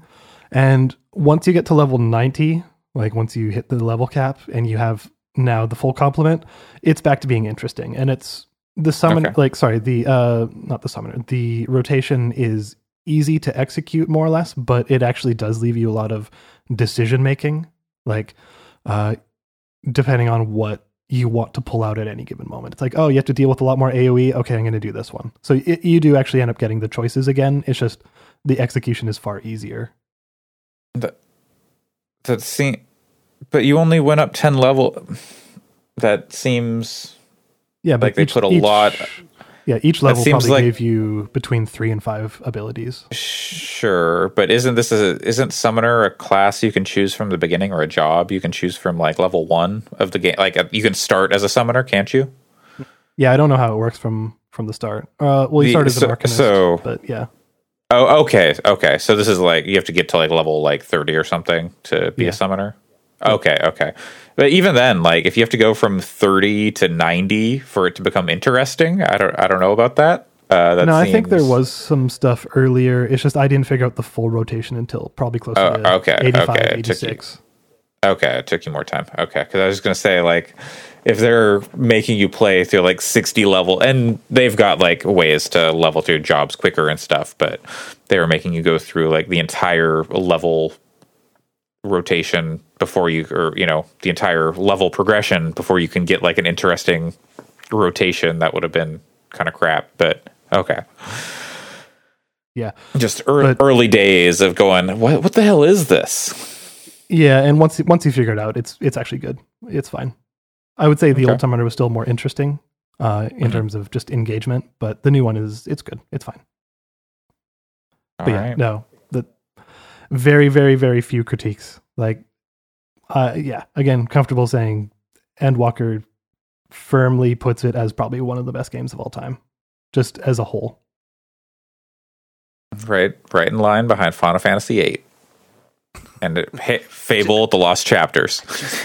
I just wish that I found it held up from a gameplay perspective over the long haul. I think that's why I would struggle with that kind of a statement about it. I mean, everyone can say whatever they want about it. I'm certainly not saying your opinion's invalid, but it's just hard for me because it hits a point where I just got so bored with the combat and with hitting the same buttons over and over again that I totally think like story is subjective, and I can see why people love it, and I'm really happy people love it so much. But it's hard for me to continue to kind of lay praise on it when I just found the gameplay to not hold up from an engagement perspective over the sort of long haul.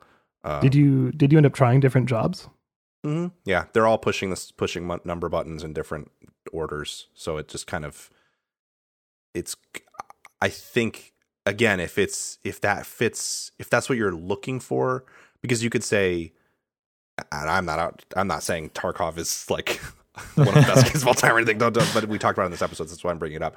You could say Tarkov's just shooting, you just click the left mouse button with different guns. So I think that like I'm not necessarily making that as an argument to be super critical of it, but it's why Paper Mario's hitting the A button over and over again. Exactly. You can say that with a lot of, it's not a good, like a great critical argument, but it's ultimately why different job classes didn't really work for me to bring that fun back, because I was kind of like, well, I tried different tank classes and it was like, well, they all are basically about building a resource then burning it. It's just differently displayed. All the DPS classes are largely like they have different kinds of mechanics and rotations, but they're still built on the same kind of foundations. So it just became hard, I guess, to stay with it from a gameplay perspective. And then, you know, the story stuff I don't want to be too critical of, because the fact that Shadowbringers didn't hit for me doesn't really mean anything, because it's very hard for other people, and there's plenty of game stories that hit really hard for me that other people don't enjoy. So that's like not even really worth being a line of criticism. But I wish I could have found a way to continue to find the gameplay as engaging as a lot of people do, for sure. I definitely like the story stuff where you're talking about like, oh, it's the end of the Hydaelyn and the Zodiarcs and the end of the Scion story. I'm like, I do not care about Hydaelyn, like from the stuff I've played. So it's just like hearing that, I'm like, oh, okay. I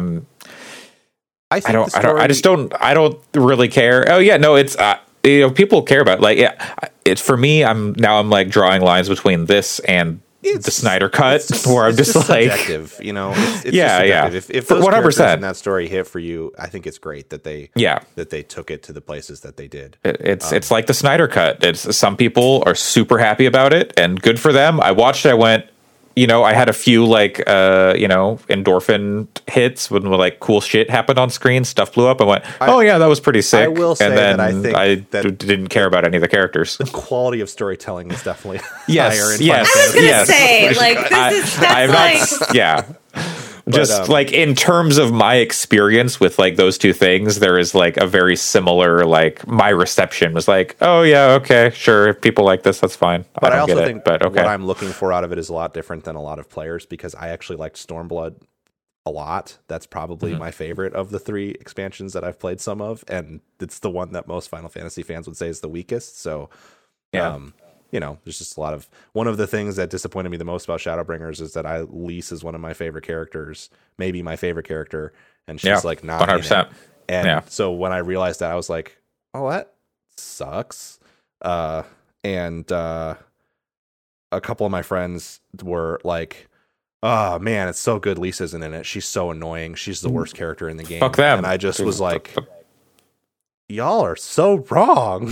How could somebody be so wrong? You know, it's just, I think that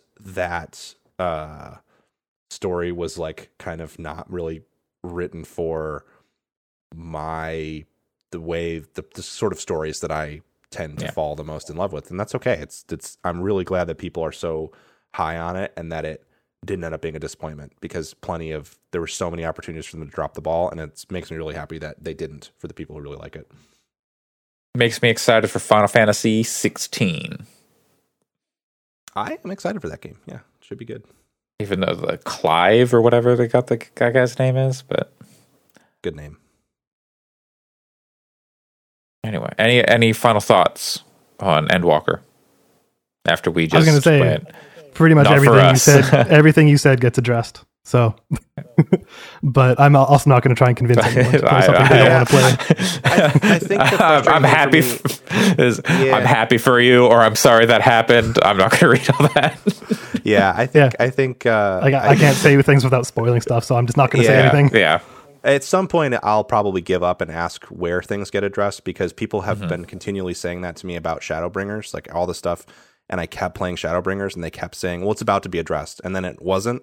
So, and not you necessarily. I'm talking about like other friends that I've played with and stuff. And so I am curious at what point I had a long conversation with another friend about like, these are the things I don't like about Shadowbringers. And they were like, well, you just need to get past this quest, and then all that stuff is addressed. And I did, and none of it was like, nothing at all was addressed. And then they're like, well, maybe it's in a few more quests. And I was like, but again, it's all quit making promises. Stuff. It's subjective stuff. So at some point, if I don't, I am interested in I'm going to take another run at it at some point, not restarting it or anything, but with my character where they're at. And if I can't get through it, I definitely will just hit you up for the spoilers to ask, like, to figure out where the things that I've struggled with end up getting addressed. Because I am interested, having put so much time into it this year, I am interested in where it goes in the end. Part of me is wondering if it's just like, weird timing. Like lately I've been into like more actiony game, like playing a lot of Battlefield. I haven't played so much this week. I want to get back to it. I got to do my new weeklies or whatever, but playing stuff like that, or League or Halo, or whatever I'm playing, I'm not playing so much story stuff, even though I'm playing like Guardians of the Galaxy right now. But I'm wondering if it's just like I'm not in the space for what Final Fantasy 14 is putting down, and like I'll go back to it and maybe it'll be fine. But I'm leaving myself open to it, but there's nothing that is like pulling me in. But I'm glad people are happy. Yeah.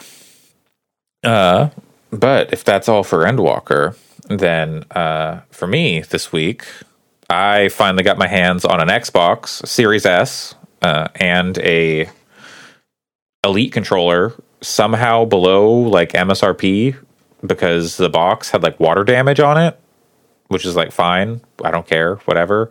And then also we had like a coupon for the secondhand market where it was sold. So we got it for like just under MSRP, I think. I was I was so close to signing up for Xbox All Access for Series X last week. I was like, because if you do All Access, they have different stock for that. So it's actually not that hard to get one. If you do All Access, usually you have to wait like a week and a half. Yeah. And you're on a list, and then you're guaranteed to get one, is the way that their All Access shit works. And I was like, finger on the trigger, and then I was like, no, what am I using this for? I have a PS5. The only thing that would get played on it is Forza right now. And is that worth it? With the Elite controller, it's pretty cool because like using the paddles on the back to shift is a lot of fun. Yeah. But I'm still like, I thought like maybe if I do that, that'll like make Forza more fun. And I'm still not in love with Forza 5, like Forza Horizon 5. It's fun, but it's, I just don't know what it is. Like an also ran. It just, you've done it. Kinda, yeah. I played so much 4 that I don't think I think I got that experience. And you're doing like you're doing a lot of other racing stuff, like iRacing, and they're different. They're different, but you're getting your racing fix in other places. Yeah. Whereas this is like the only racing game I've played in months. And to be honest with you, Forza has more in common with Pokemon than it does with iRacing. Because of the car collection aspect. That's my interest in Forza. But yeah, so I've played a little bit of that, and Quick Resume makes that nice because I can just like pop it up and I did a race and I'm gonna bounce over back to something else. And I've been in the Halo Infinite campaign, which came out like last week. I think. Yeah, touched it. It's fine. It seems good. So it opens up and it is just like Halo-esque Halo level. Like, they start off like, okay, do what they've done, I think, since the first game, which is like the follow the light, look up, look down, look, which is like check your inversion, and they just follow whatever you do, which is neat. But so then you're just like going through linear corridors in a spaceship and doing stuff. Then eventually you do that like 2-3 missions, then they kick you out into the open world and give you like, you're like, hey, here's this like zone, and there's some forward operating bases, FOBs, and like some icons on a map. Go do stuff. And you can grapple hook around. Grapple hook's real cool. It's way better in the campaign than it is in the multiplayer, I think, just because the cooldown's pretty short. And you can just like grab onto trees and you can like throw yourself through the sky. It's pretty cool. I've talked about how I'm not sure that Halo is going to be like for me this year, just because like all my experience, all my fondness for Halo is playing with my friends on LAN. This does not even have co-op campaign, which is still funny to me, but it's at least fun. It's neat doing like going up and clearing out the FOBs and figuring out like, okay, what is my strategy? But mostly my strategy is just go in, shoot everybody, and get out, because they don't really incentivize stealth in any way. In like previous games, like Reach, I don't think maybe Halo 3 had it. They had like a stealth kill where if you got up behind an enemy, you could really just do an execution style kill on them. I haven't seen that in this one. In the single player? Yeah. In the campaign, you could do that. You can do it in the multiplayer. You can do a canned animation kill. Maybe you can. You can get like the backslap or whatever. But that I'm thinking I was confusing it with Battlefield. So I was playing Battlefield. Yeah. Battlefield does have executions. Yeah. Yeah. I think there were execution kills. Maybe it was only the sword. I don't remember. But yeah. So it doesn't have like a stealth mechanic really. Like you can sneak around and they won't see you and stuff, but there's no like, I was seen and now I'm going to go hide, and they're going to go back to wandering around doing their patrols or anything. So yeah, it's pretty like stock standard Halo, just gives you a little more freedom in those open world areas to kind of go around and do what you want to do. And then it'll be like, you got to go to the tower. And that was kind of the first main objective in the open world, was go to this tower and figure out how to get inside. And you have to like have a firefight as you try and like find like the generator, and then turn on the grav lift, go up inside. You have a boss fight in there. They have like named bosses with like health bars and stuff, which I don't think I've seen in a Halo game before. I don't think so. And so they've actually like kind of done not a nemesis system, but sort of a nemesis system where they're like, there's this badass. You can call it that. Lawyers. Yeah. Well, yep. WB's lawyers coming to get me. The true nemesis system. WB's legal team. Yeah. But you can go and grab, so they get like, as you go around, you find intel on Banished is the faction. Banished, like high value targets, I guess. And they're like, this elite was known for has killed like countless UNSC soldiers and is super dangerous. And then you go and you just like kill them real quick. Or there's like a grunt who's like super dangerous and known for being extremely brutal. And I'm like, a grunt? Really? A grunt is okay, I guess. Like grunts are never they ain't shit. So that stuff's all kind of funny. If you care about Halo lore, are there people who care about Halo lore? There's a lot of books, there must be, but so that stuff might be fun. Oh, buddy. The only stuff I know is from that Brian David Gilbert video where he wanted all the Halo books. Yeah. I was like, this is a lot of lore. that I Yes. did not know existed for Halo. I have never encountered someone who actually cares. I've encountered one person in high school who cared about the Halo lore. I know several. It is, yeah, people are horny for Halo lore for sure. Yeah. Well, are they horny for this like new AI's feet? Because they got bare feet on this AI. I don't know anybody who has admitted to that, but I am assuming you can make assumptions sometimes. People, Yeah. I feel like if the question is, are people horny for anything? The answer is yes. Especially True. when there's feet Yes. involved. Well, I was addressing these specific people. I know, yeah. Yeah. But yeah, no, they're 100% people horny for Cortana or this Cortana lookalike. That is definitely not Cortana, but I think it might be Cortana. But they say they are. I don't know. We'll see. I didn't play Halo 5. I don't know what's going on. Kind of do. I don't know. It doesn't matter. It seems neat. I'm going to keep playing, but I don't think it's like an essential, like everybody must play Halo Infinite. It's fine. And it's something fun to play on like, new console. I'm trying to play, like I'm using the Elite controller and I'm trying to like get used to using the paddles to replace the face buttons. So that way, if I go online, I never have to like take my thumb off the right thumbstick. So I can always be aiming, jumping, aiming, reloading, everything. Always be aiming. ABA.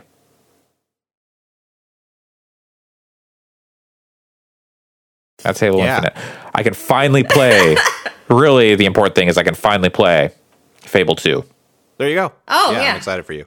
Good game. Which I don't think you should build it up in your head too much. It's a good sequel to Fable. People have been talking. Oh, I love Fable. Yeah. So, I think you'll really like it. But I don't. Yeah. I'm not. I like Fable 3 well enough, but it's not like as a pretty big Fable and Fable 2 fan. I'm going to say Fable 2 is a very good sequel that you'll probably love. I'm not gonna. It is not. I'm not out here to tell you it's gonna change your fucking life or something. Okay.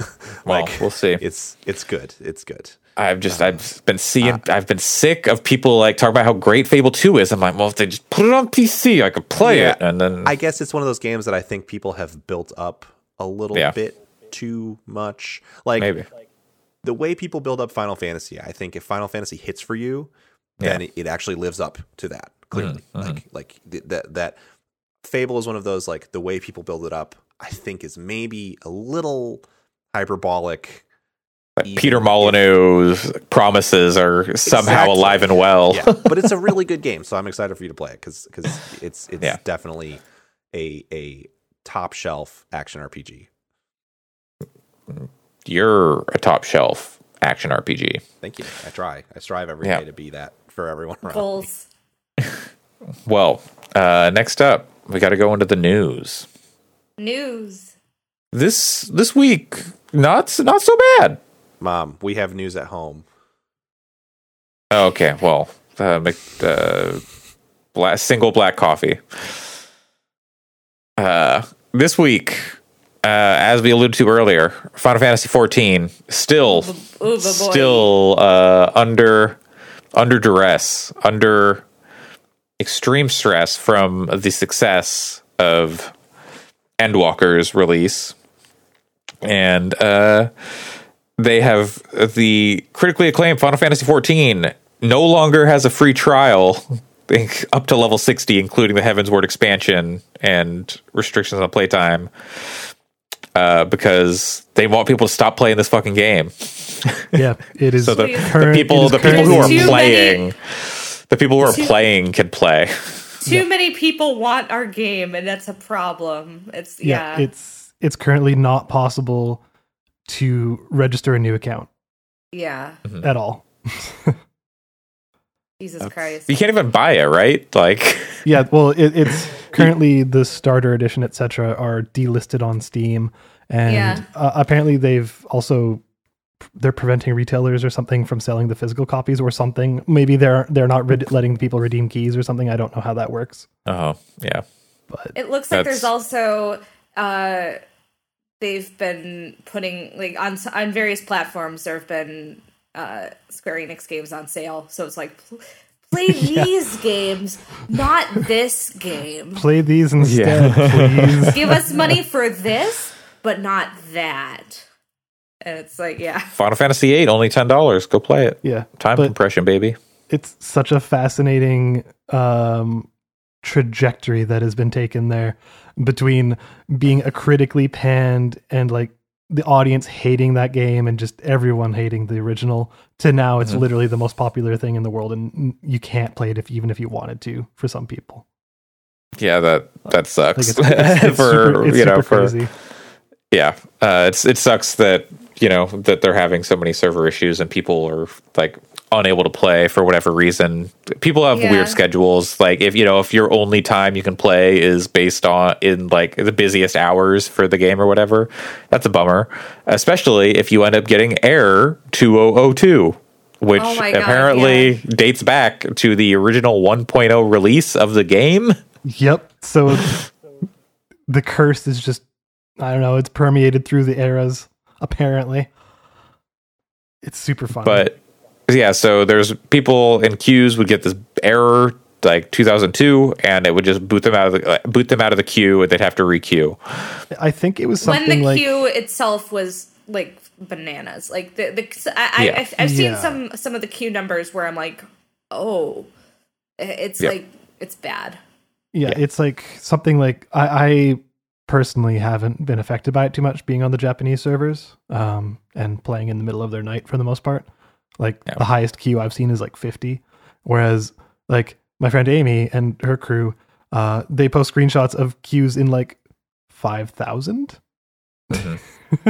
like or above. And yeah, I guess the 2002 era or whatever shows up when there's like over 40,000 concurrents on a given server or something. And then like a large number of them are pounding on the queue or something. I don't exactly know what it was, but it's just, at some point they can't handle it and it just kind of poops everybody out. That's brutal. But it sounds so. My understanding was that this helped them like understand the cause and like now they can address it. I don't think like they can this whole experience. Oh, they can. Okay, I thought this was like okay. We've understood.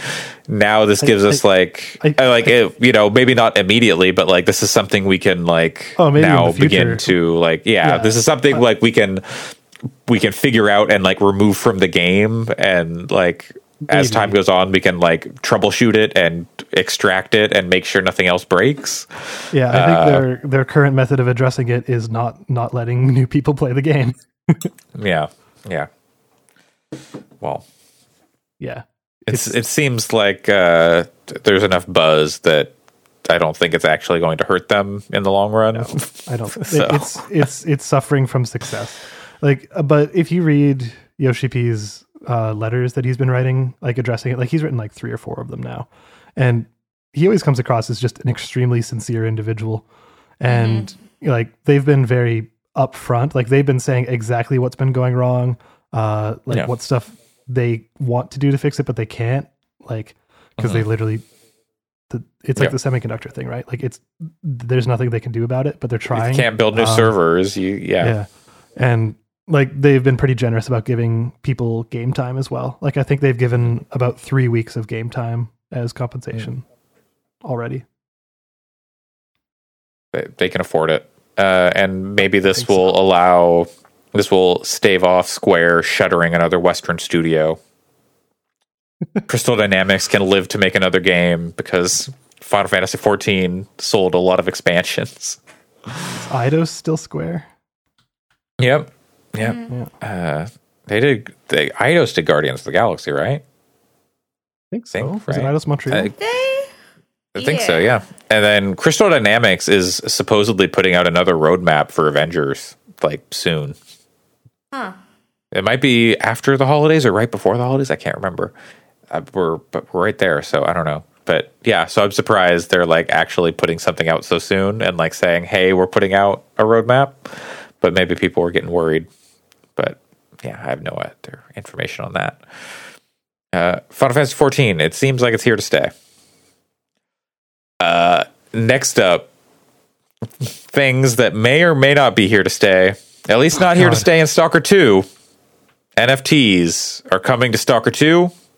Oh, breaking news. NFTs are not coming to Stalker 2. I loved the bit in the middle that you left out, though, where they were like, we're adding NFTs to this game. And then everyone shit on them. And then they're like, but guys, NFTs are going to be great for this game. Like, and they put out this really long message being like, it's so great. And we're doing it in a very environmentally friendly way. And it's so good. And then like within 2 hours, it was like, we've heard you and we're not doing NFTs anymore. Thanks. Yeah. Which is clearly, we cannot list this on Steam. So thanks. And also, they said, we will like make the best game for you no matter what the cost or something, which is definitely a red flag to me of like, all right, I guess since we can't put NFTs in there, make some money, we're just going to pay people dog shit and make them work 80 hours a week. I don't know if that's really what'll happen. Hopefully it won't be, but it was a weird line to add to this. So their like weird bullshit was like become like an NPC, like metaverse, metahuman or something. And like, why is that an NFT? Like, if I sell that to someone else, do they become the metahuman? The reason it's an NFT, the reason that is an NFT is because that means that you can sell it to other people that you convince to buy into the Ponzi scheme. So like, if it were just hey, buy the $1,000 edition of the game and you get to be an NPC in the game, which is something that has been happening with games like Kickstarters and now.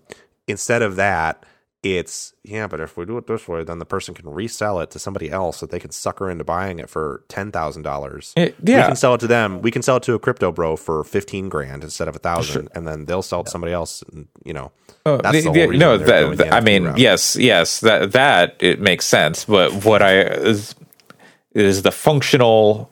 So you buy this NFT to become an NPC in the game. If you sell that NFT, does the person you sell it to now get to like have themselves become an NPC and replace that NPC in the game? Like, that's the part where I'm like, okay, what was your thought process here? Do I own do I own Pat's likeness as a Stalker 2 NPC if I buy his NFT from him? Like, what even is that bullshit? It's ridiculous. Yeah. Well, we won't know because it's not happening.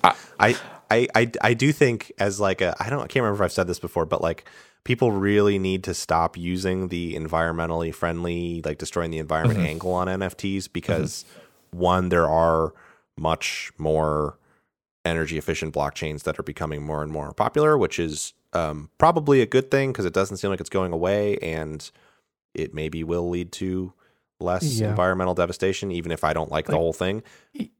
Even if, but I think this is probably where you're getting, but like, even if you take all of the environmental aspects out of it, it doesn't need to be an NFT. Like, and just NFTs in general are still a pyramid scheme. So I think people need to focus on that angle when they're arguing about it on Twitter.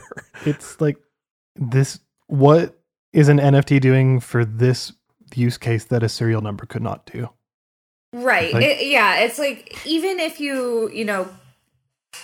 they come up with the way to do it completely environmentally friendly, which, I know that some places have argued that. I don't know the basics of that more, but even if you like say, okay, we did it.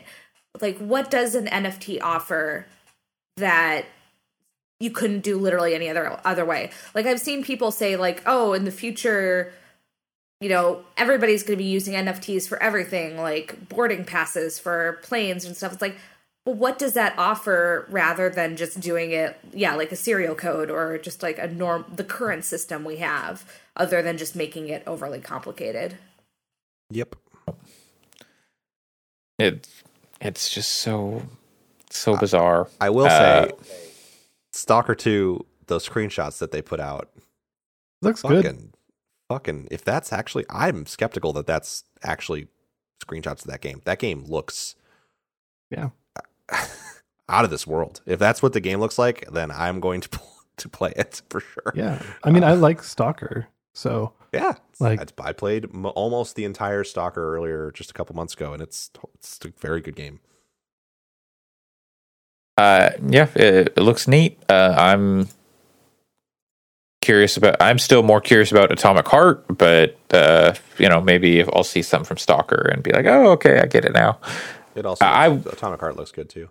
Yeah, I really wonder what was behind that quick like double down and then wait, no, sorry, I'm trying to get it removed if we're not putting NFTs in the game. Like how to delete a trending. Like that was such a quick turnaround from the double down to the apology I do legitimately believe it was because they realized they wouldn't be able to sell it on Steam. Maybe like that. Very possible. It's very possible willing to bet that they got notice from somebody even at Valve that was like, who saw it, that was like, yo, FYI. Yeah. Or at Microsoft, I don't know. I mean, yeah, like Microsoft's got said, that. Don't fuck this. Yeah. They haven't, as far as I know, they haven't made any public statements about NFTs, but if I were... I think Phil Spencer has said something. I think this game is out in April. Jesus. There's no way. I'm very skeptical about a lot of stuff about that game, but I hope it comes out and it looks as good as it does in the screenshots and that it plays well. So Phil Spencer is on the record saying we don't want that kind of content, and he says NFTs are more exploitative than about entertainment. So yeah, Phil Spencer, not a fan of NFTs. I mean, it's also, if I were Microsoft, I would be like, fuck no, that is big money that we can't take a slice of. So yeah, 100%. No, thank you.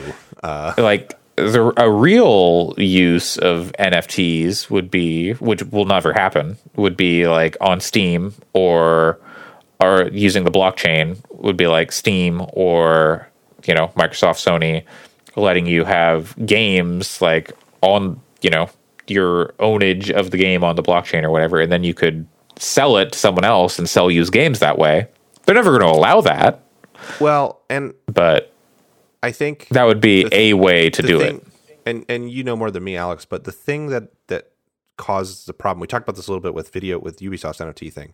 The only way that would work is if Steam offered some kind of infrastructure to recognize the transfer of ownership and work that into their UI. Oh, yeah, which yeah. they could do without the blockchain being involved in the first place.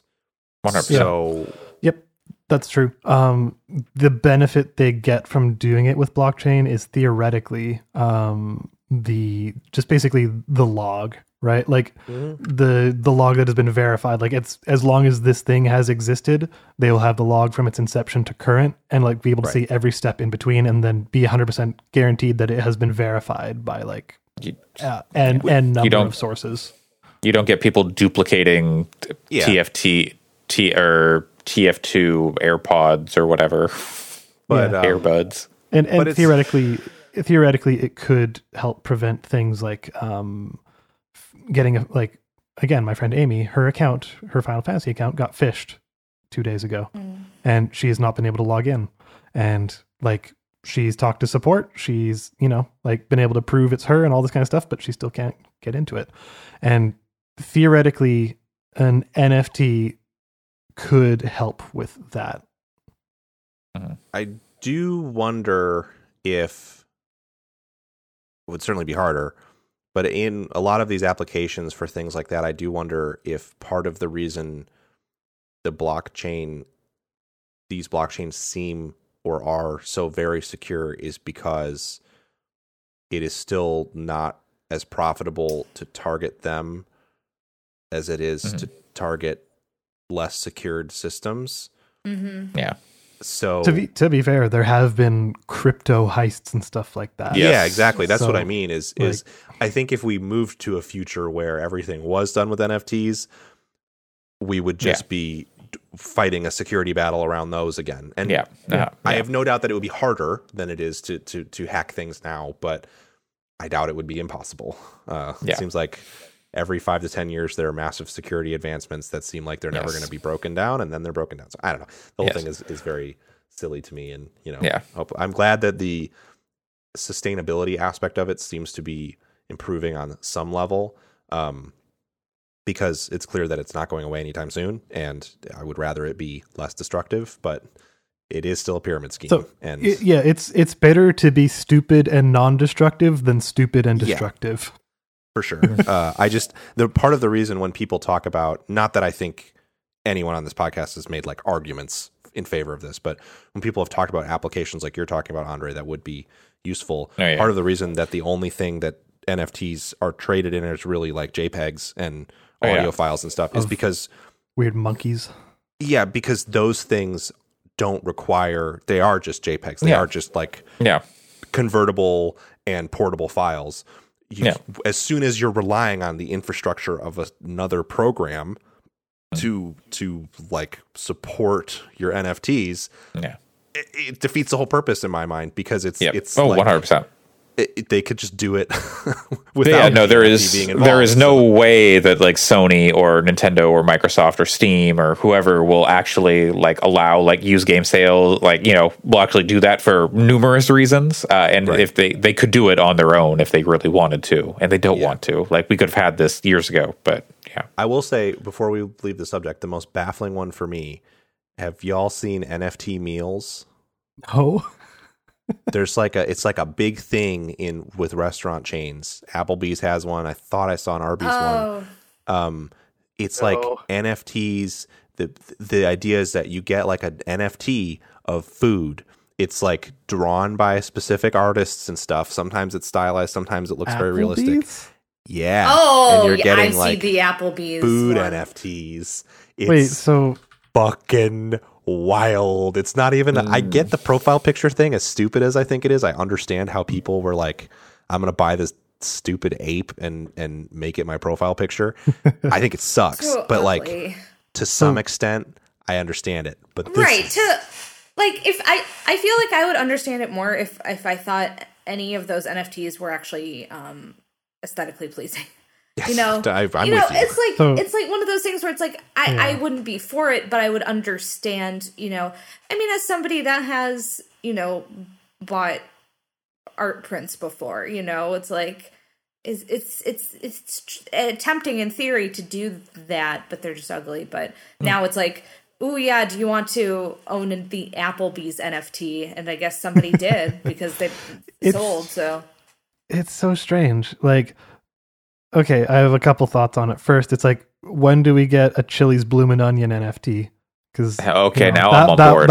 That one seems fine. I get that. But like, it's just okay. For one thing, it kind of, I don't know if you guys ever noted or cared about this, but who was that artist that kept drawing olives? No idea. I don't know, a Godard or something. Yeah. I don't remember their name, but yeah. Yeah, Godard. There we go, Godard. And like his whole shtick was painting olives doing various things. Like, oh, here's an olive that's pole vaulting with its stick, and like, here's a bunch of olives in this martini glass, but the martini glass is flying through the sky. Like it was just all this art that was just, in my opinion, dumb, but selling for like millions of dollars. And this was in like the late 90s, early 2000s, and that seemed dumb. And now this is just, it's come back, but in a whole new, way stupider way. And the art sucks a lot of the part. At least with the physical art trade. And I understand that at the end of the day, there's a lot of parallels. But at least with the physical art trade, there is a physical object. Sure. And you can say definitively, all you have is a picture of it. You know? Right. And there's like, I mean, there's issues with the art trade, but like at the end of the day, like, you do have the physical object. It's not causing vast environmental decay.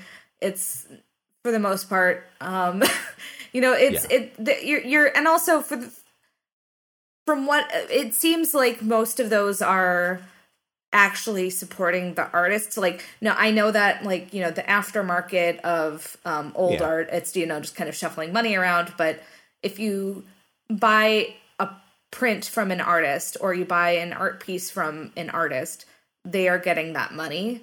Whereas with NFTs, that's variable, because like I've seen art. Yeah, there's a lot of stolen art in NFTs. There's a lot of it it's I've seen I've been following a lot more of the art community recently, and there have been multiple like tutorials of like, here's how you protect your art from NFT theft, and it's like, it sucks that has. Why to do be we a need thing. that? Yeah. But you can't do that with like a physical painting. And I think the physicality of physical art, I agree with you, Alex, that some of that stuff is kind of stupid, but that artist can pump out those paintings of olives and find buyers for them. But it's like, they got to paint the olives. They got to set the art auction date. People have to show up for the auction. They have to bid their bid. They have to receive it, and then they have to store it.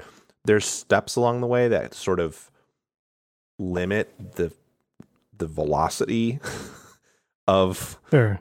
there's physical limitations that limit the velocity of money being wasted, I guess.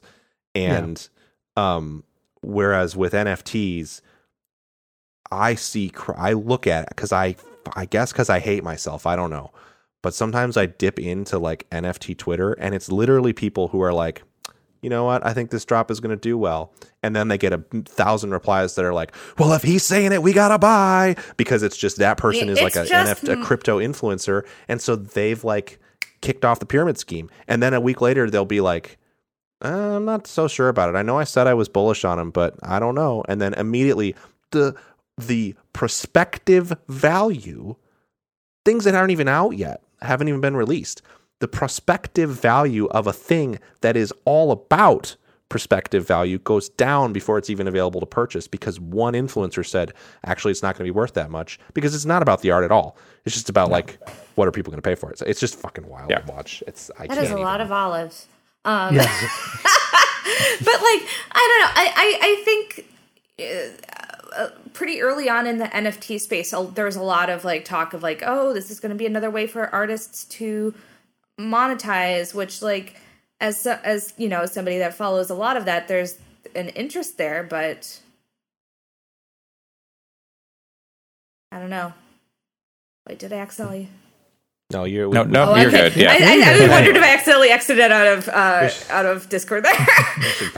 But yeah, no, but I feel like there increasingly, like, there are still some people who do NFT art, but like increasingly, I feel like people who are in like artists are just like, this is openly hostile to art, when like, yeah, you can say a lot about the actual physical art market, but you know, at the end of the day, I feel like there's still a lot of love for the actual art involved, even if there's still a lot of rich people shoveling money around, which I don't get from the NFTs, like from that community. I don't get like, I am doing this because I love art.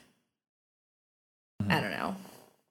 I feel like it's this weird, I agree, and I think it's a weird combination of the kind of prevalence of FOMO culture. Like, people feel like they need to be involved. I think it's that. I think it's people that are looking for the next get-rich-quick scheme. Like, they're looking for their way to, you know, buy into something. I mean, it's people who it's people who think, man, I wish I had I gotten into Bitcoin, you know, 10 years ago. Yeah, totally. Right. And I wish I would have gotten in on the ground floor. If I had, I could have gotten rich. But it's like, you know, this will always happen. There'll always be something that's the new hotness that people think, if I just get into this, then I can easily make a bunch of money.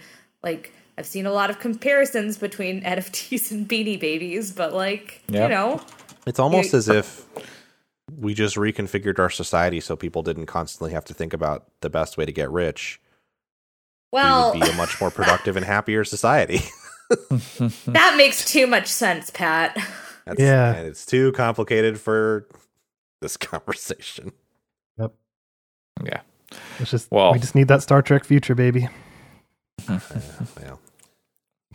Well, it's going to be real. There's probably already Star Trek NFTs, actually. Anyways, Andre, this has been a great lighthearted news section, like you were saying. The next story is cool. It's really we've got good news. Video games, has gained their first union in the industry. first like video games union specifically. There have been like writers unions and video game writers in writers unions, etc. But Vodio Games, what did they make? Vodio Games unionized. Their only major release is Beastbreaker. Beastbreaker. It's not a large studio. Yeah, they're a small studio, but they have officially unionized, and I believe their like manager came out and was like, yeah, I supported them unionizing, or like the head of the studio or whatever it was, like, came out and said they supported the union, which is good to see. Small studio, hard to say too much, but it sets a precedent. It's a good first step, and it shows like, at least maybe smaller studios that they can get involved, or they can start to unionize. There have been a lot of like different like shorter work weeks or co-op different structures, different things in the indie space, but unions would go a long way to helping some of the larger studios in the space. And I think it's really interesting. Secretary Marty Walsh, if anybody saw that, he's one of the members of the U.S. He's the U.S. Secretary of Labor. Actually, picked up on that article and was like, "Hey, congratulations! Like we should start seeing this all across industries, and I'm glad to see the video game industry is doing it." So, like here, I'll send a tweet to our group chat, and then I'll add it to the show notes if we want. That's cool. Really cool. I did see that. Fucking someone in the Biden administration doing something good. I commend the Vodio Games. Oh, never mind. Vodio Games, the company. Sorry. Yeah. I sort of read that. I was going to say I commend the Vodio Games industry. That would be very funny. Yeah. But really cool. And hopefully this is a sign of more things to come. And Activision Blizzard King Workers Union coming up any day now. Come on, let's do it. Any day. Yeah, I do think it is interesting. You would think that Marty Walsh would at least be aware of the lawsuits against ABK. I don't know that he's not. I mean, it's a huge. I mean, they make a lot of money, right? So like, they're a big company. Yeah. So they've got federal lawsuits against them. So that's what I'm saying. Yeah. So it's interesting to me. I wonder how much. I'm sure he's genuinely congratulating this company, but I also wonder how much of it is like, yeah, cool. Video games should probably unionize, huh? Then maybe there wouldn't be. I don't know if he's thinking that far. I don't know if chess match, but I don't know. Interesting. I don't know if someone in public office would be able to say that when there's ongoing litigation going on. But that's what I'm saying. Yeah. Alex, did you learn nothing over the past 5 years? I guess what I'm saying is clearly he could not say anything about what's going on there, and it's an interesting nod, if only because I'm surprised that this news would have penetrated to someone at the White House, given how small of a developer it is. And so I think what it shows to me is that he or someone on his staff is paying attention to the industry, and it would be hard for me to imagine that wouldn't be in part because of what's happening at Activision Blizzard. And is it that it's interesting. Is it that vaping senator who got ousted for for buying video games? He is not a union guy. No. Video games only like 13 people at the studio. Yeah, so it's not a big studio, but it's more about the precedent. Still a good step. Yes, 100%. Absolutely. And hopefully Activision Blizzard's next. They're right on the cusp. Yeah, can do it. There's been a lot of stuff surrounding that, by the way. I don't know if you've been seeing. I have. It's too hard to follow like what's actually new and what's just like people memeing and like the like what is the actual news out of it and like movement and what is just it's still going on. Check out Jessica Gonzalez's Twitter a little bit. Oh, and I'm following her and I'm like, is this just a meme? Are you unionized now? What is happening? No, like the thing is like there's a bunch of like basically astroturfing going on of like Yeah. people saying they work at Activision Blizzard trying to like take it over. It's basically union busting, but over social media. Yeah. It's really weird. It's really weird. Oh yeah. Yep. Amazon 100%. did a lot of that too during the unionization efforts at that warehouse. Yep. Well, we got a couple light stories here. New PS5 covers and DualSense From colors Dbrand. are coming. No, Well, also from not Dbrand. Dbrand. I mean, Dbrand has their own Yeah. different shaped cover with like fan holes With ventilation. Yeah. and a Sony is just same stock shape, but you can get it in like a blue, a red, a black. I was I think there's another surprised color. that people were surprised at the price. Like I saw the price and I was like, yeah, that's what I They're, thought. they're about cheaper. right. Yeah. Cheaper than the Dbrand ones. Yeah. Yeah. It But sounded- Dbrand ones have some more stuff in them. Yeah, well, yeah, they're there's more R&D there, and whatnot. But yeah, I mean, the colors are nice. I don't care enough to like. No, I don't either. I still want to like 3D print like Han Solo and Carbonite. Put that That on would be my pretty great. put that on my PS5.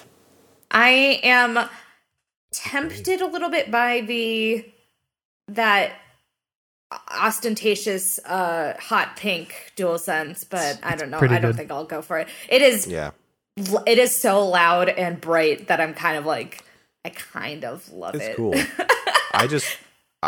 I know a bunch of people who are like, what are they, $55? I think 50. I think Oh. 50. 50. Ish. I- Oh, I know thought you some meant the DualSense, and I was like, No, no, those no. are like The- 75. Yeah. I know some people who are like $55 for they're just pieces of plastic you stick on, and I can't believe they're charging that much. It's like, have you bought a phone case in the last 10 years? Like, Yeah, no, I shit's- saw that and I hey, was like, it's oh, a okay. lot of money to like. People charge a lot. Should they? I don't know. I'm sure that their margins on those side plates are incredible, but like hard like powdered plastic is pretty expensive no matter where you buy it now from companies. And so I'm not surprised that they were that much. If anything, I'm surprised that they're not $100, to be honest. Yeah, I mean, there are going to be a cottage industry of like cheap covers that you can get places. So whatever. but Or hey, take it off and paint it yourself if you don't want to spend that much money. Well, figure it out. Get an thing is- airbrush and go to town. The people who are actually going to buy those things, they'll pay probably just about the ceiling for what they'll pay for that is probably pretty high, because Maybe like if you're willing to pay $50 for side panels, you're probably willing to pay more than that too. yeah. because You're there people for get the weird. aesthetic. Like Yes. You're there so it looks good on like your streams or when you have people over or whatever. I wonder if this opens the door to them selling like a red PS5, a blue PS5, just like buy it with the cover on, and I don't have a PS5, but if I had about $100 extra to spend on top of having a PS5, I would make a Neapolitan one. I That'd mean, be cute. when you talk about custom ones like a Han Solo one, I think that's when you start to like it makes a lot of sense. Even the Dbrand ones, like I'm not going to do it because I don't display my PS5; it's behind my TV. yeah. But it could be good to get that extra airflow. Yeah, I mean, whenever I Yes. say behind my TV, I feel like I also have to preface, like, say very clearly, there's tons of airflow back there. It's not like shoved up against a wall. But the Dbrand ones are between the airflow and the LEDs and stuff on them. Those make more sense to me. But I don't know. At the same time, I don't know. I have a Dbrand phone case and it's fine, but they're like the like decal, I guess I would say, like the like thing that you apply, the sticker that you put over it. It sucks. I don't like it at all. It's got a lot of air bubbles and stuff in it, and not a lot. It has just enough air bubbles to be frustrating. And so I don't know. They're fine. Their plastic is good, but. Well, yeah. So if you're interested in that, you can go to like Sony's website. I don't know, some websites, some stores will have them, but yeah, that'll be available in the new year. Also, quick news story: Tencent has acquired another game studio consolidation continues with Turtle Rock, creators of Left 4 Dead and more recently Back 4 Blood. And Evolve, everyone's favorite. Evolve. I like Evolve is my favorite Turtle Rock video game. I didn't play enough of it to say that, but I did like Evolve. I liked that game quite a lot. Yeah, and I do not particularly like Back 4 Blood, and I don't like Left 4 Dead as much as most people. Is Back 4 Blood or Left 4 Dead super popular in China? Like, I don't know. No idea. I don't think Tencent is limiting themselves to that kind of stuff. It's true. So yeah, but consolidation of the industry continues. If it helps Turtle Rock keep afloat and keep making stuff, that's good. It was a while since Evolve came out, and then between Evolve and Back 4 Blood, right? Yeah. So a long time. Years and years Several and years. It's similar news. It was also announced this week that Embracer Group purchased Asmodee, which is one of the world's largest board game producers and owners of Fantasy Flight Games, who we've talked about on this podcast before. So that was the even more interesting acquisition to me this week because Fantasy Flight has some interesting licenses for Embracer Group to pick up. It doesn't mean that Embracer Group has some interesting licenses for Fantasy Flight to use. Exactly, that's what I'm saying. The back and forth there could be, maybe you could make a pretty cool Saints Row board game. I don't know. Darksiders, the board game. Fantasy Flight is like Arkham Horror and stuff, right? Yep. And Star Wars. Oh, right. I mean, I don't think that means that they get some ability to make Star Wars video games. That's different, completely different licensing. Yeah. But it is interesting that, and also Fantasy Flight is a company that has consistently kind of just repeatedly shoots themselves in the foot over and over and over again with their kind of ongoing games. The only one that I think is in really good place is Marvel Champions, which continues to be really good. But it's just an interesting thing to see. We'll see how I think it's going to, as much as I'm 50-50 on my opinions on Embracer Group, I actually think this is probably one of the best things that could have happened for Fantasy Flight specifically, because Asmodee has been a very poor owner, not handled most of their engagement with Fantasy Flight's catalog and community well at all. So I think Embracer Group is a little more, has their finger on the pulse of what people actually want a little bit more, even if sometimes that means going to 4chan to do or 8chan, whatever, to do Q&As with Nazis. Right. But unfortunately, almost forgotten about that. Thank you. Yeah. Shout out to Mark. You know what I didn't realize until this week? I thought Embracer Group was like a shell company that was set up with capital to purchase THQ Nordic, but it's actually just to change their name to Embracer Group. Yep. I didn't realize that it was as simple as a name change. Yeah.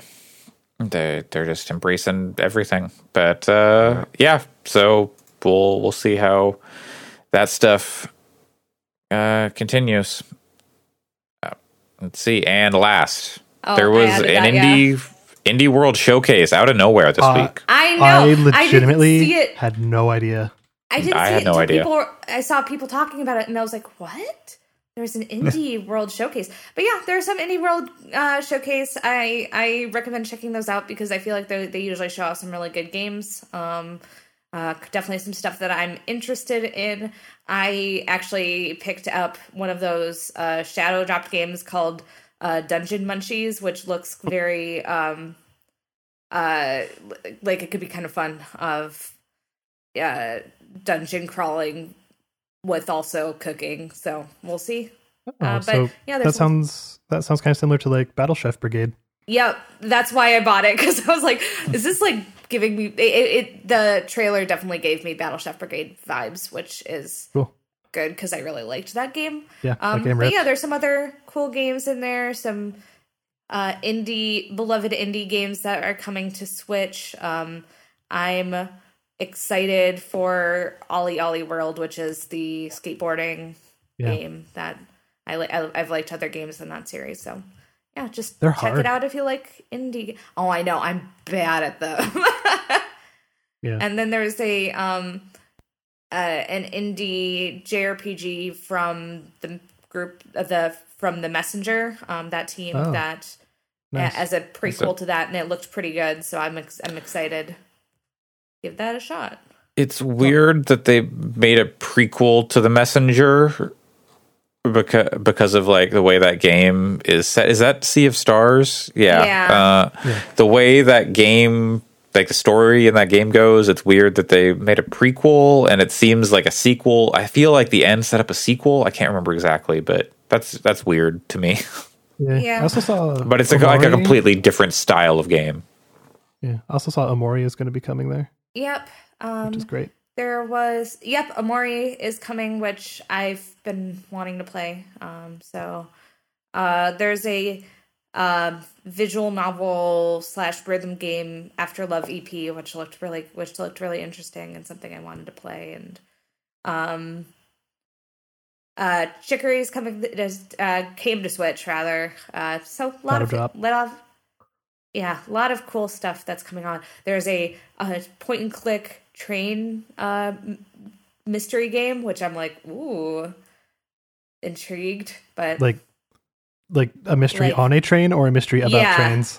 Okay. Mystery on a train where you solve it's a detective game on a train. It's called Locomotive, and I am like, how hasn't that been a title for a game before? But it looked cute. If you want mysteries about trains, may I recommend Friends at the Table, the most recent season. There's some weird train shit going on there.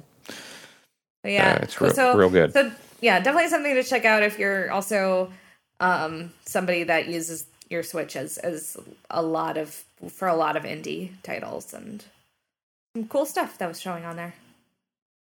All right. Well, it is late for me. It is 2:17 a.m., which means I am gonna end this podcast because in the middle of this, we maybe accidentally planned a D&D game. Yeah, I don't know if this is actually going to happen. Yeah, but we'll figure this out this weekend. But okay, well then maybe we didn't. So okay, we got another hour. Let's just keep going. Let's keep this train rolling. So everyone, thanks for joining me on episode 203 on December 17th. 2021. I have been your host, Andre Cole, aka the Wet Gamer, aka your partner's favorite H. John Benjamin role. You can find me on Twitter at Coolslaw, COOLSL4W, or on Twitch, twitch.tv/Coleslaw, COLESL4W. You got there. It's like, what do I got to say? Pat, where can people find you? You can find me desperately searching for Salewa med packs in the woods map. Just you're gonna get all our Tarkov listeners are gonna swarm to that spot and find you and just harass you. That's not how it works. It's not how the matchmaking works. Relax, it's gonna be fine. Oh, I'll bring my friends. So. And you can find me on PJC Plays on Twitter. Allison. You can find me on Twitter at WRITERSERENYTY. And Alex. You can find me looking through the hashtag FF14 Endwalker spoilers tag because now I'm free to look at that. Okay, I saw The Matrix, and I need people with bigger brains than me to watch it and write about it so I can read about it and be like, oh, I see. Very excited. I got to see Spider-Man before you, but you got to see The Matrix before me. Mm-hmm. But I got to see The Matrix before you because you made a choice. Or was it The Illusion of Choice? Isn't it out now? I thought it came out today. No. It's out next weekend. It comes out. It's wait, what? Really? I thought it was out today. Yeah. No, it's out. I guess it's out early in Japan, but it's Aha. No. Yeah. I have literally the earliest ticket I can get, and it's next Wednesday. Yeah, I might get a Wednesday ticket myself. I was just like, I can't wait. Oh, I'm somewhat of a Wednesday ticketer myself. Yeah. Don't even get me fucking started. I fucking January fucking 7th. I know. Like, why? Sony is a Japanese company. What the fuck are they doing? I know. It's ridiculous because that movie has so much in it that can be spoiled. Yeah, they should not be doing this to you. I, as someone who does not give a fuck about the MCU, I'm interested in seeing that movie because of my affection for the original. Yeah, I'll DM you some stuff because Sure. I'm not spoiler averse to that. Yeah. Next week is Christmas, when we would normally be recording. So we'll probably do something different. Maybe it'll be weird, or maybe it'll be late. I don't know. We'll figure something out. But until then, thank you for joining us. As always, love to have you here, listening to us talk about random bullshit. And we'll be back next week. Well, maybe we'll be back next week. We'll be back in some capacity. We'll be back eventually at some point. We'll be somewhere. You can find us I have to on the just internet. Record myself talking about something, singing for Jingle 40 minutes. Bells. It's Pat singing Jingle Bells on the loop for 40 minutes. I will not do that. However, I will. I don't know. I'll talk about some obscure. I'll walk you through the startup procedure for a P-51 Mustang. How about that? No, how about you walk us through Coheed and Cambria? Oh, Jesus. I'm going to need more than one episode for that. The Coheed and Cambria lore, much more complicated than the startup procedure for a P-51 Mustang. I'm not even joking. I have been thinking, like, should I get into Coheed and Cambria? Like, actually into Coheed and Cambria? But I don't know if I can. I don't know if I have the constitution for that. You do. We'll see. I'm sure. There's one comic book one comic series. They find that's. Okay. Well, how many lyrics do I have to actually listen to? That's the. You don't. It's all vibes. Yes, the music is mostly vibes. Okay. You can trace lyrics to events, and you go, "Oh, that's why he said that." But analyzing the lyrics is not going to get you anywhere. You just got to read the comic books, and then you go back and listen to the music and go, now I understand. Okay. Well, in the meantime, stay wet, gamers, but stay warm in these cold winter months.